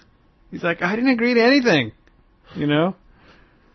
I've got your signature. It's not my handwriting. Look, I don't make the rules, you know. Amber Duick sued Toyota in 2009 over its intrusive Your Other You campaign after she began receiving frightening emails over a number of days from a strange man. The man, who had her home address, told her he was on the lam from the law and needed to crash at her place for a bit to hide out with his pit bull Trigger. According to a court document, Sebastian Bowler, who appeared to be a 25-year-old Englishman and soccer fanatic with a drinking problem, based on the MySpace page he sent Duick, told the plaintiff that he was on a cross-country road trip and would be at her house in a few days. After Bowler wrote that he'd run into some trouble at a motel, Duick received an email from someone purporting to be manager of the hotel, who included a bill to Duick saying she was responsible for a TV Bowler had smashed. Duick freaked out over the emails before she received a message directing her to a video explaining she'd been punked by Toyota. The video explained that Bowler was a fictional character and the whole thing she had been an elaborate prank, part of an ad campaign for Toyota's Matrix. And this one actually kind of hits home because I got a call from my mom today, and she said, Mike, I know this is a silly question, but just answer it seriously. Did you say, no, it's Tom you're talking to? That's not what I said. Okay. She said, are you in Mexico? I said, no. I'm at work, cleaning floors. She goes, okay. Because somebody called Grandma and somehow convinced her that you were in Mexico and needed $4,600 wired to them immediately. And was pretending to be you. Yeah. I don't know the specifics, but I'm pretty sure what happened is they called up and she's like, hey, Grandma. Yeah. It's like, who is this? Casey? Yeah. No, this is... it sounds more like Mikey. Yeah, it's Mikey, and then it just sort of, played off. Right. Poor older woman. Right. Anyway, unknown to Duick, someone had signed her up for the campaign at yourotheryou.com, a website set up for the prank. The campaign was aimed at 20-something males because the company's advertising firm, Saatchi & Saatchi LA, determined that the demographic loves to punk their friends.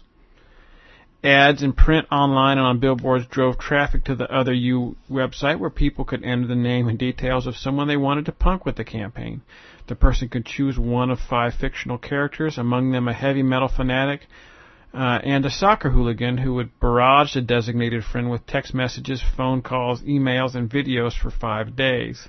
The aim was to freak out the friend by making him or her think the stranger possessed personal information about the target, phone number, and home address, and was on his way to visit. Saatchi & Saatchi made sure the deception was complete by going so far as to create online personas for the fictional characters, including a band web page for the heavy metal band Fanatic. The agency even recorded an album for the fictional characters' fictional band. Even when you get several stages in, it's still looking really great. Saatchi, creative director, said about the campaign 2008. Dueck, however, didn't appreciate it. She sued Toyota, Saatchi and 50 individuals associated with the campaign for intentional infliction of emotional distress, unfair, unlawful, and deceptive trade practices, and negligent misrepresentation, among other things. She's seeking $10 million. Toyota moved to dismiss the suit, insisting that an online terms of service agreement that Dueck had clicked on authorized the company to send her the emails, and also included a provision that any disputes over the campaign would have to be handled through arbitration.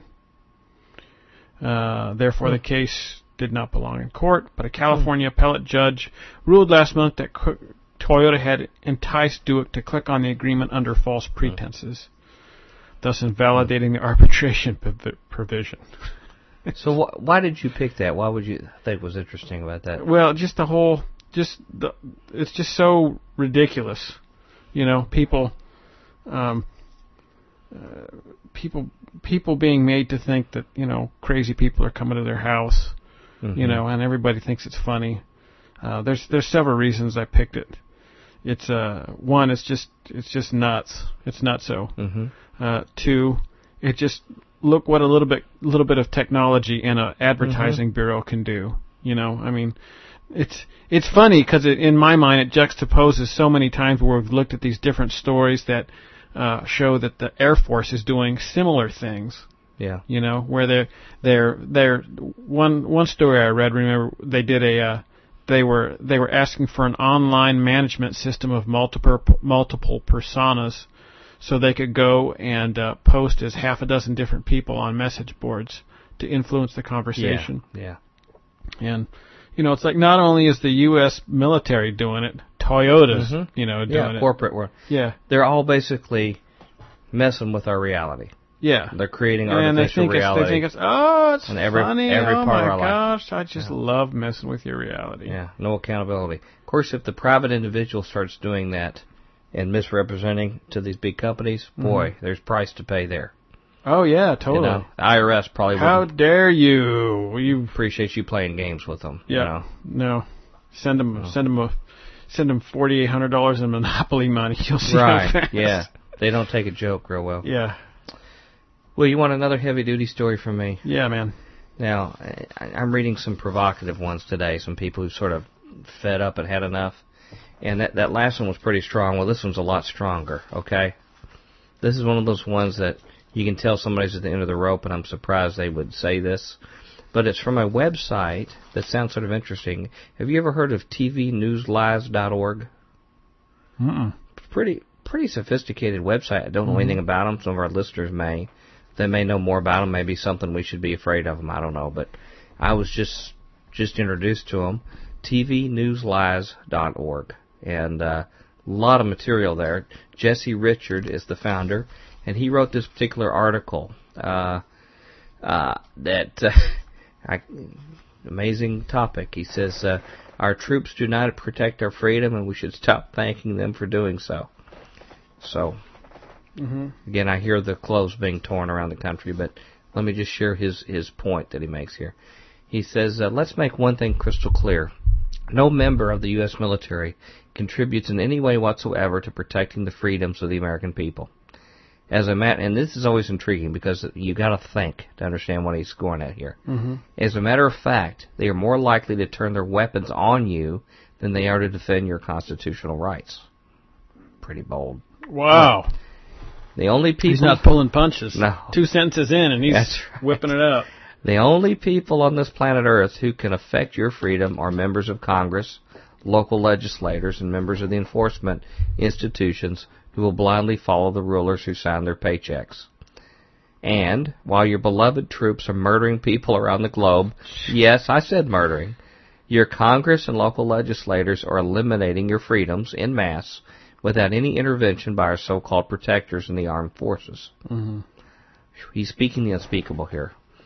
There is no honor in volunteering to go anywhere in the world and kill anybody you're told to, without question, without historical background, and without verifying the stated reasons for doing so.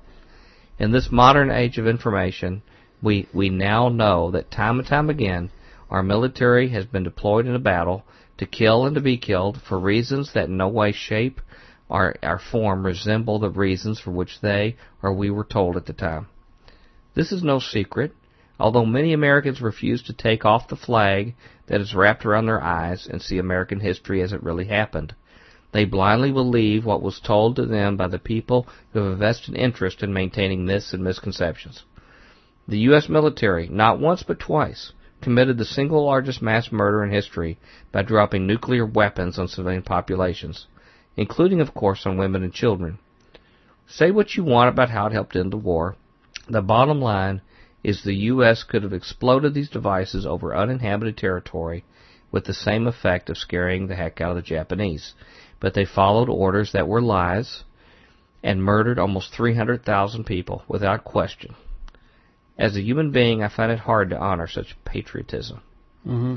From the Gulf of Tonkin to the first and second invasion of Iraq, history now teaches us that lies have led our troops to military intervention more often than not. As a matter of fact, it is hard to find an American military intervention in modern history in which the cover story ends up matching the actual events. A little research will show you this. It will also show you how the same people are usually behind funding both sides of military conflict. And those doing the funding and instigating have almost always been, how should I say this, the, quote, good guys. Yep, Westerners on the popular side of conflict are the ones funding the bad guys before they ever labeled the bad guys. Prescott Bush, the father and grandfather of George H.W. and George W. respectively. I wondered if this was going to come up. Yeah, made his fortune by funding the Nazis and Hitler's rise to power. This is, and by the way, this article, most of these comments he's making, provocative ones, are highlighted. I'll have the link there at futurequake.com, the link to the story. They're highlighted to stories that show proof for every one of his provocative claims. So it's extensively footnoted with other information for people if you're doubting this, okay? Prescott Bush made his fortune funding Nazi and Hitler's rise to power. This is the same clan who went after Saddam Hussein in Iraq after they put him in power and armed him in the first place.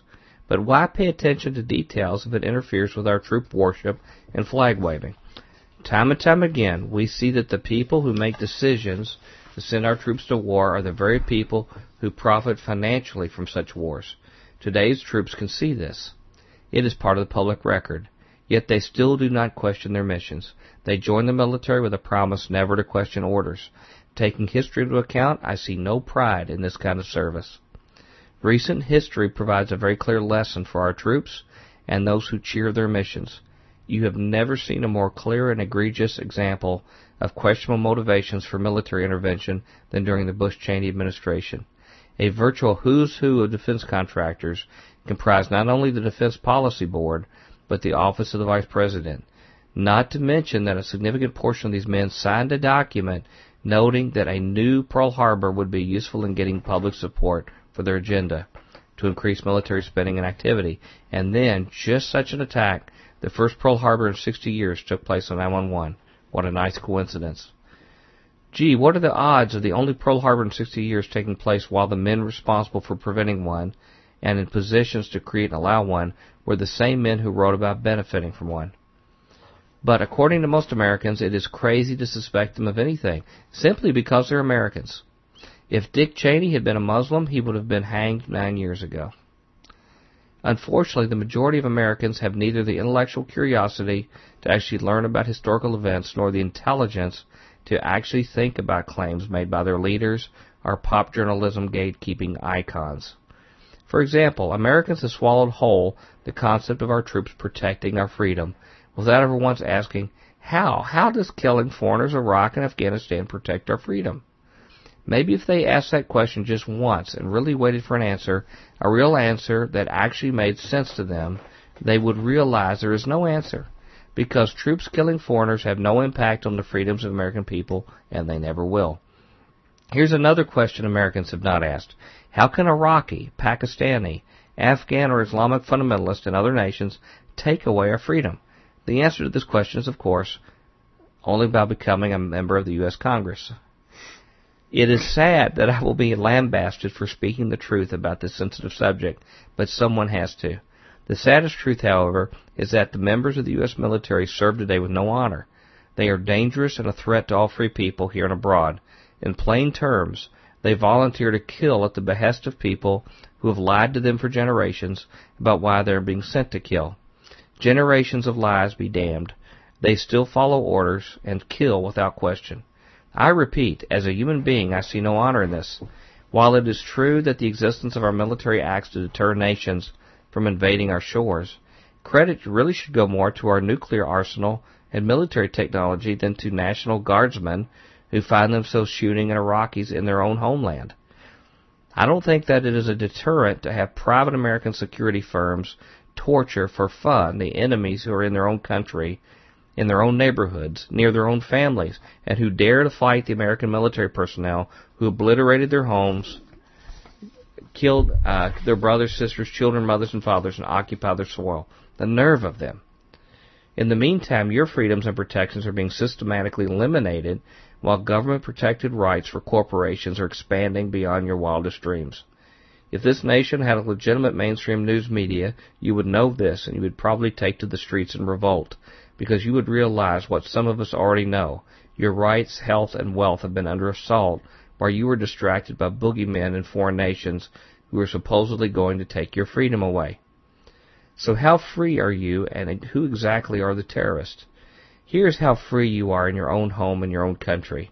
These are just a few examples off the top of my head. There are more, but to start. Number 1, you are not allowed to drink raw milk, no matter how healthy it is, because under certain rare conditions it may cause health issues. But you do not have the right to smoke chemically addicting. You do have the right to smoke chemically addicting cigarettes. When that is being used as directed, it will kill you. Number 2, you don't have the right to stop your food supply from being contaminated and genetically manipulated, leaving you with no alternative. Number 3, you don't have the right to collect rainwater or grow your own vegetables to feed your family. Number 4, you have no right to stop corporations from poisoning your water and air. Number 5, you have no right to treat your ailments naturally because your government has declared the only way to become healthy is by medications and treatments that will produce big profits for corporations. Healthy food cannot benefit your health, and if it does, the FDA will classify it as a drug. You have no right to raise your child without injecting toxins and dangerous chemicals directly into their bloodstreams. Number 7, during the Bush-Cheney administration, you had no right to free speech. Special zones called free speech zones created and kept far from Bush and Cheney were for those who wanted to speak as free Americans could gather. Number 8, you are not free to exchange goods and services on your own terms. You must use Federal Reserve notes, which is not U.S. currency. It is a system of money created and maintained unconstitutional by a cadre of private banks. Number 9, you are not free to feed homeless people, and if you are homeless, you are not free to be fed by your fellow citizens. Number 10, we are not, and by the way, he has links to all of these. All of these you can find why he says this. Number 10, we are not free to know about or to have any say about secret activities in which our rulers partake. For example, what terrible weapons they create, what biological or chemical programs they may accidentally or purposely destroy us all, how they set up and instigate wars and conflict, as well as events that justify actions for which they want to take but have no legitimate justifications.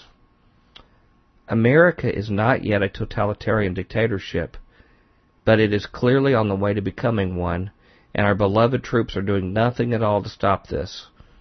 What is worse is that someday they may actually be the ones to stop you from doing anything about it. They are already practicing to do so. So if you want to thank people for protecting your freedom, thank journalists, real ones, not establishment hacks, who try to inform you about what is taking place while you are distracted by nonsense. Thank civil liberty lawyers and staff who don't use their education to make it rich, charging criminally high fees for their services. Thank whistleblowers.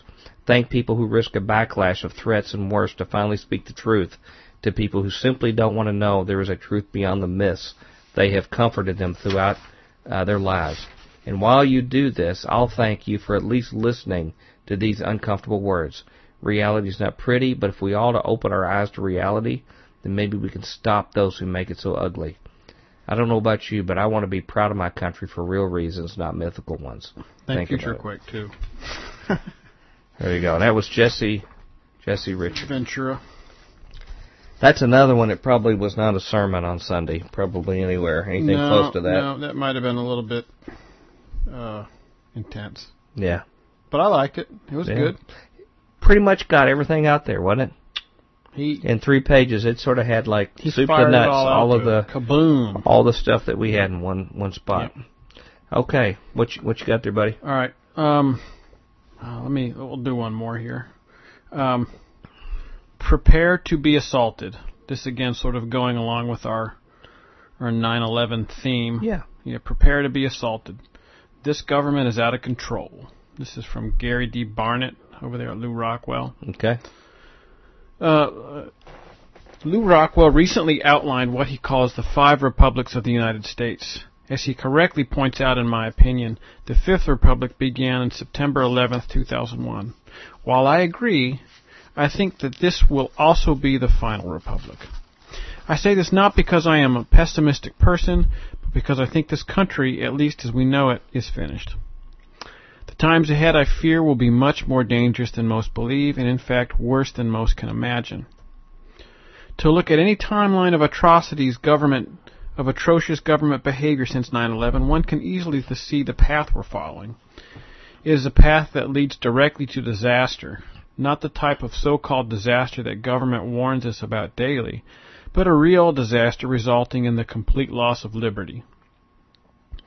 The U.S. Patriot Act, the Military Commissions Act, the TSA, the FDA, the CIA, renditions, assassinations, multiple and continuous wars, torture, bailouts, inflation, false flag events, secrecy, illegal searches, spying on citizens, private property confiscation, and much, much more is now commonplace, folks. It is now considered to be a crime to grow your own food, to film the police, which is funny because the police beat you up for filming them. Then it goes to court and you find out you do have the right, but you can't sue them for it.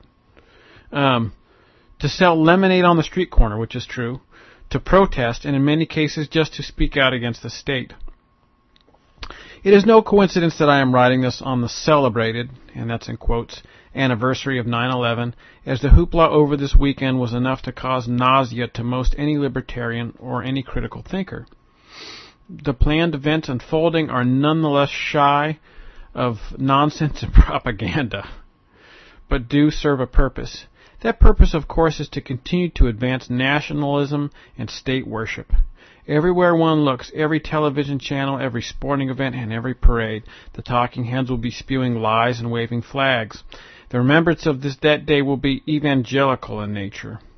It will be a banner day for politicians as they will unabashedly practice false patriotism and swim in a cesspool of self-interest. War will be celebrated, and continued war will be justified. And that's true.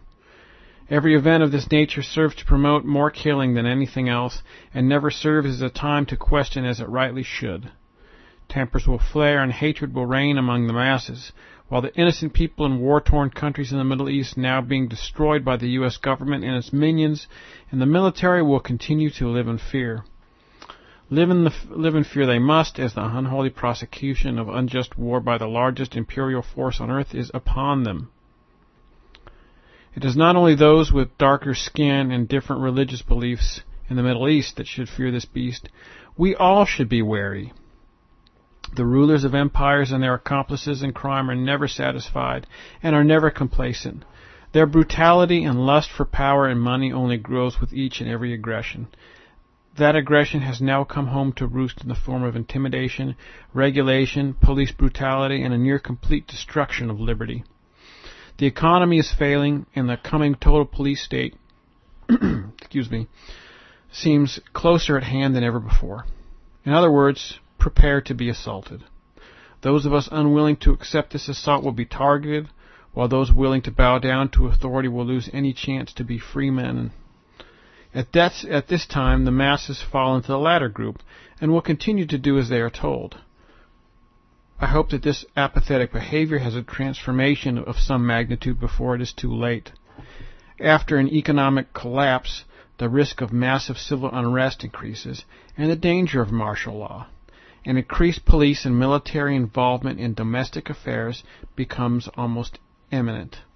If allowed to escalate to that level, it will be increasingly difficult to turn the tide, and at that point any peaceful solution will be rendered ineffective. Since only peaceful means should be used to destroy the power of government, waiting until state forces are patrolling the streets is not a viable option. No kidding. Acting in advance of any economic or political cataclysm is the proper course of action. Take heed of the coming rate of authoritarianism. While tyrannical behavior by this government is already evident, it can get much worse. We are not far away from patrolling drones watching our every move, if in fact that is not already a policy in place or being planned. As we've covered here, it is being planned. Yeah. It is practically in place. Got a helicopter that could tase you from the air. We are not far away from economic collapse due to government and Federal Reserve policies. That's probably true. We are not far away from a global war. Also true.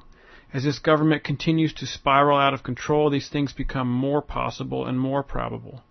We simply cannot wait any longer to stop this assault, and we must spread discontent. Which I thought was an odd way to end the article, but that's where he ends. Wow. You know what's interesting? It just seems like a common theme here we're finding is people found this anniversary, for some people, just to take the gloves off. Call it the way it is. They got a little bit sick of it. Call it the way it is. And, all that we're talking about for our listeners here, it may sound like a broken record here. This is from what we have documented over the years of our show. This all has biblical foundation. As provocative as these people's opinions are, these are consistent with what we've documented in our show and talked till we're blue in the face as biblical reasons to justify, even though these people are strongly in the minority in what their views are, although it may be growing every day. I'd like to close with one last story, if that's okay. Please. We'll call it a day. Yeah, it's tired. Consistent with the same theme. I know you're pooped. I'm beaten. I got to get up. I got to get up in 6 hours. Oh shoot! Well, think how our listeners feel. They feel that way every time they're exhausted listening to that. Yeah. Now this is from an interesting, different kind of voice. This is from the Danger Room at Wired.com. Okay, we've often got articles. They do great investigative journalism. They will occasionally have a little note of a little irony, a little lightness to it while pointing out seriously. But this is a very interesting one by Spencer Ackerman, who's one of their main reporters there. Yep. It says, "How to beat terrorism? Refuse to be terrorized." Okay, he says 10 years ago today, 2,996 people were murdered, unleashing a pair of destructive, mutually reinforcing trends. To prove their relevance, terrorists keep trying to attack the United States at home, and the media and politicians react to it with hysteria, running in fear of getting blamed for a successful attack and perpetuating the gigantic, expensive, counterproductive national security state. As awful as the snuffing of so many souls on 911 was, the second trend has often proved more dangerous than the first. Now, listen very carefully. He makes some interesting points in this. He says, in case you haven't noticed, hysteria is what the terrorists want. In fact, it's the only win a decapitated, weakened Al-Qaeda can get these days. The only hope that these eschatological conspiracy theorists possess for success lies in the compelling the U.S. to spend its way into oblivion and pursue ill-conceived wars. That's how Osama bin Laden transforms from a cave-dwelling psycho into a world historical figure. Not because of what he was, but because of how we reacted to him. We can honor the 911 victims without being permanently haunted by them. And that points to the only way out of a trap that's lasted a decade. It has nothing to do with national security and everything to do with politics. The U.S. has to embrace the reality that terrorism is not anything remotely like the existential threat we make it out to be. We can honor those 2,996 without being permanently haunted by them. Consider the contours of this latest credible but unconfirmed plot. Reportedly ordered by new Al-Qaeda leader Zawahiri, 3 terrorists trained in Pakistani tribal areas are coming to detonate car bombs around Washington and New York. That was over this weekend, the big threat. He says car bombs are maddeningly easy to construct. They are maddeningly difficult to detect and defeat. It's certainly one will succeed. Maybe not this time, but at some point. But here's the thing. It's very difficult to kill mass quantities of people with car bombs. So much has to go right. The explosive mixture, finding a target packed with enough people, avoiding detection and arrest in any stage of the plot. If a terrorist is lucky, he will kill dozens of people. It will be horrible. It will also be orders of magnitude less damaging than what Al-Qaeda pulled off 10 years ago. There is only one kind of terrorism that actually is a major threat: nuclear terrorism. And there, the U.S. has shamefully underreacted. It's a travesty that there's unsecured nuclear material in this day and age, and the Obama administration's effort to secure it, however incomplete, deserve credit. But notice that's a problem about unsecured nuke material, not Al-Qaeda. Lock up the loose nukes, and yes, that's difficult, and there's no nuclear terrorism. What's more, the difficulty of Al-Qaeda acquiring the material, even with its ties to the spy service of nuclear Pakistan, is reflected in the fact that Al-Qaeda's most ambitious plots now involve car bombs. Mm-hmm. You are vastly more likely to die in a car accident than from a car bomb. There are any number of ways to crunch the data. You know, this is interesting because Wired usually doesn't get in these kind of editorials, you know. This is a rare event. I know, it's interesting. But the bottom line is that you are vastly more... Okay, he says, Jeffrey Goldberg of The Atlantic says, that's a myopic way of viewing things. Consider the impact of terrorism on the Constitution, Goldberg writes, and on our collective self-conception as an open and free society. But terrorism alone cannot do anything to the Constitution. Only Americans can damage the Constitution. Goldberg is conflating the act and our response to it, a response that is entirely within our power to effect. Indeed, as citizens in a democracy, it is our responsibility to check the government from its excesses and to stop adding fuel to the political fire. Look at the charts that Danger Room's Lena Groger compiled, and they had that attached. She tallies $6.6 trillion in defense spending after 9/11. There was nothing that Al-Qaeda could possibly do to justify even a slice of such a monster expenditure. Why did it happen? Former White House counterterrorism chief Richard Clark has an answer. There's going to be a terrorist strike someday, Clark told Frontline for its documentary this week. He says, and when there is, if you've reduced the terrorism budget, the other party, whoever the other party is at the time, is going to say that you were responsible for the terrorist strike because you cut back the budget. And so it's a very, very risky thing to do. The risk, in other words, is a political risk. The culture of fear. It's a bipartisan race to the bottom. And it's why the national security state constructed by George W. Bush administration has found a diligent steward in President Obama. I think he's really hitting on it here. Yeah. Recently asked if the post-9/11 security apparatus might diminish soon now that Al-Qaeda looks weak, Janet Napolitano, Secretary of Homeland Security, replied, no. All the incentives align for keeping that liberty-crushing security state in place, even when it looks like they don't.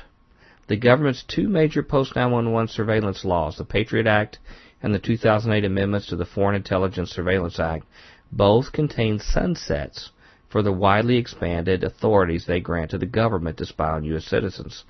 That is, they expire after 4 or 5 years and require congressional reauthorization to continue. On the face of it, the sunsets sound like an important civil liberty protection. After all, the surveillance expansions aren't permanent. In practice, though, sunsets create political incentives for precisely such permanence.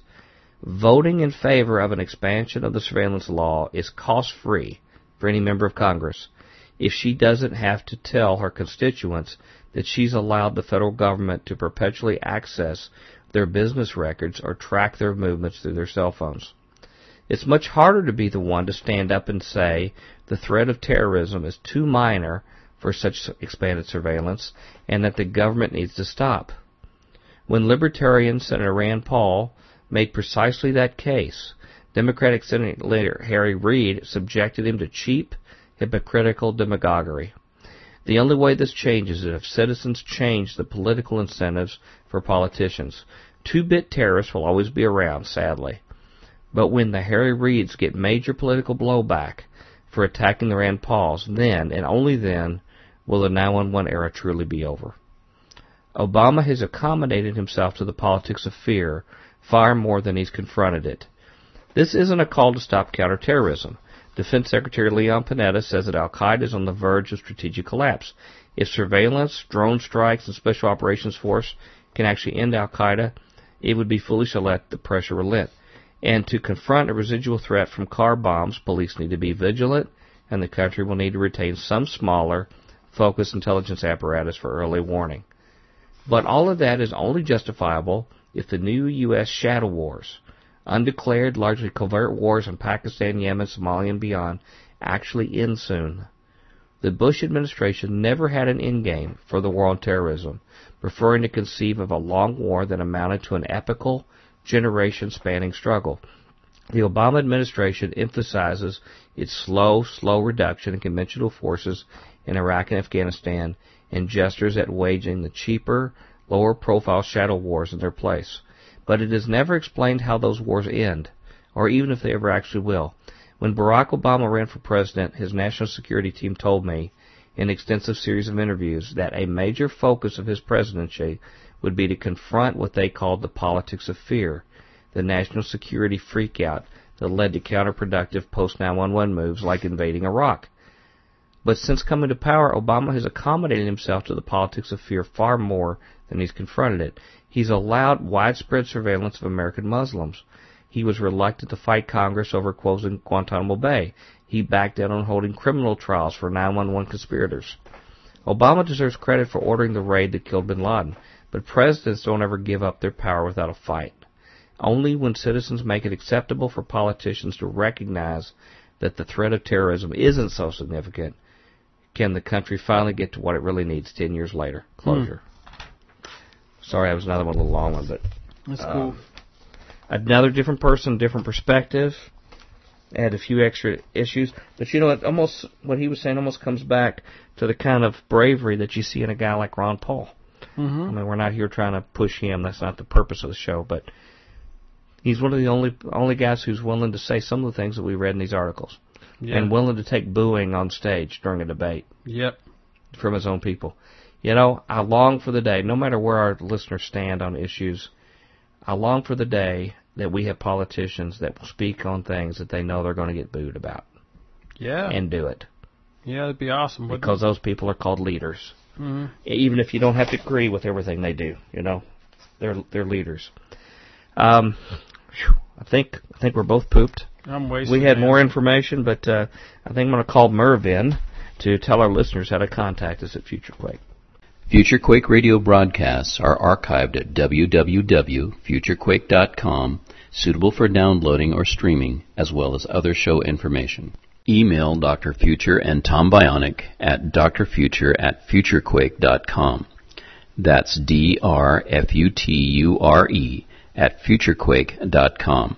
Tell us your name, city, and radio station or internet, and if we can use your name on air. Comments on the show's topics or guests, or suggestions for future show topics or guests are most welcome. Dr. Future and Tom will discuss selected emails each week during the radio broadcast.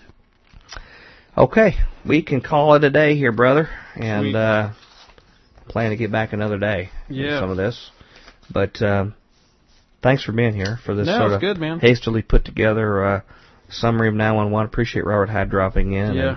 And all of our other friends. We've got some interviews coming up. Having a little resistance on one in particular, trying to get done. Hopefully things will work out here in a couple of weeks. But appreciate all our future friends. One way or another. Yeah, you're going to hear about it one way or the other. We'll just put it that way. Yeah. Listeners, appreciate, love all of y'all. Reminder again, check out that sermon from Pastor Jerry McAnulty. Mm-hmm. It's linked. Be sure, everybody, if you don't know this, if you listen on iTunes, go to futurequake.com, click on the Past Shows tab, and then you'll see all these stories linked there so you can read what it really says, not our boring rendition of it. And check out his sermon and some of this other audio we're talking about. Mm-hmm. And, Tommy, last words you want to say or anything for us to keep in mind for next week, huh? I'm going home, going to bed. We wiped you out, huh? Yeah. Well, listeners, just keep seeking the Lord for advice and check out the front of futurequake.com and come back next week. And until then, we hope your future's always bright. Have a good day. Later.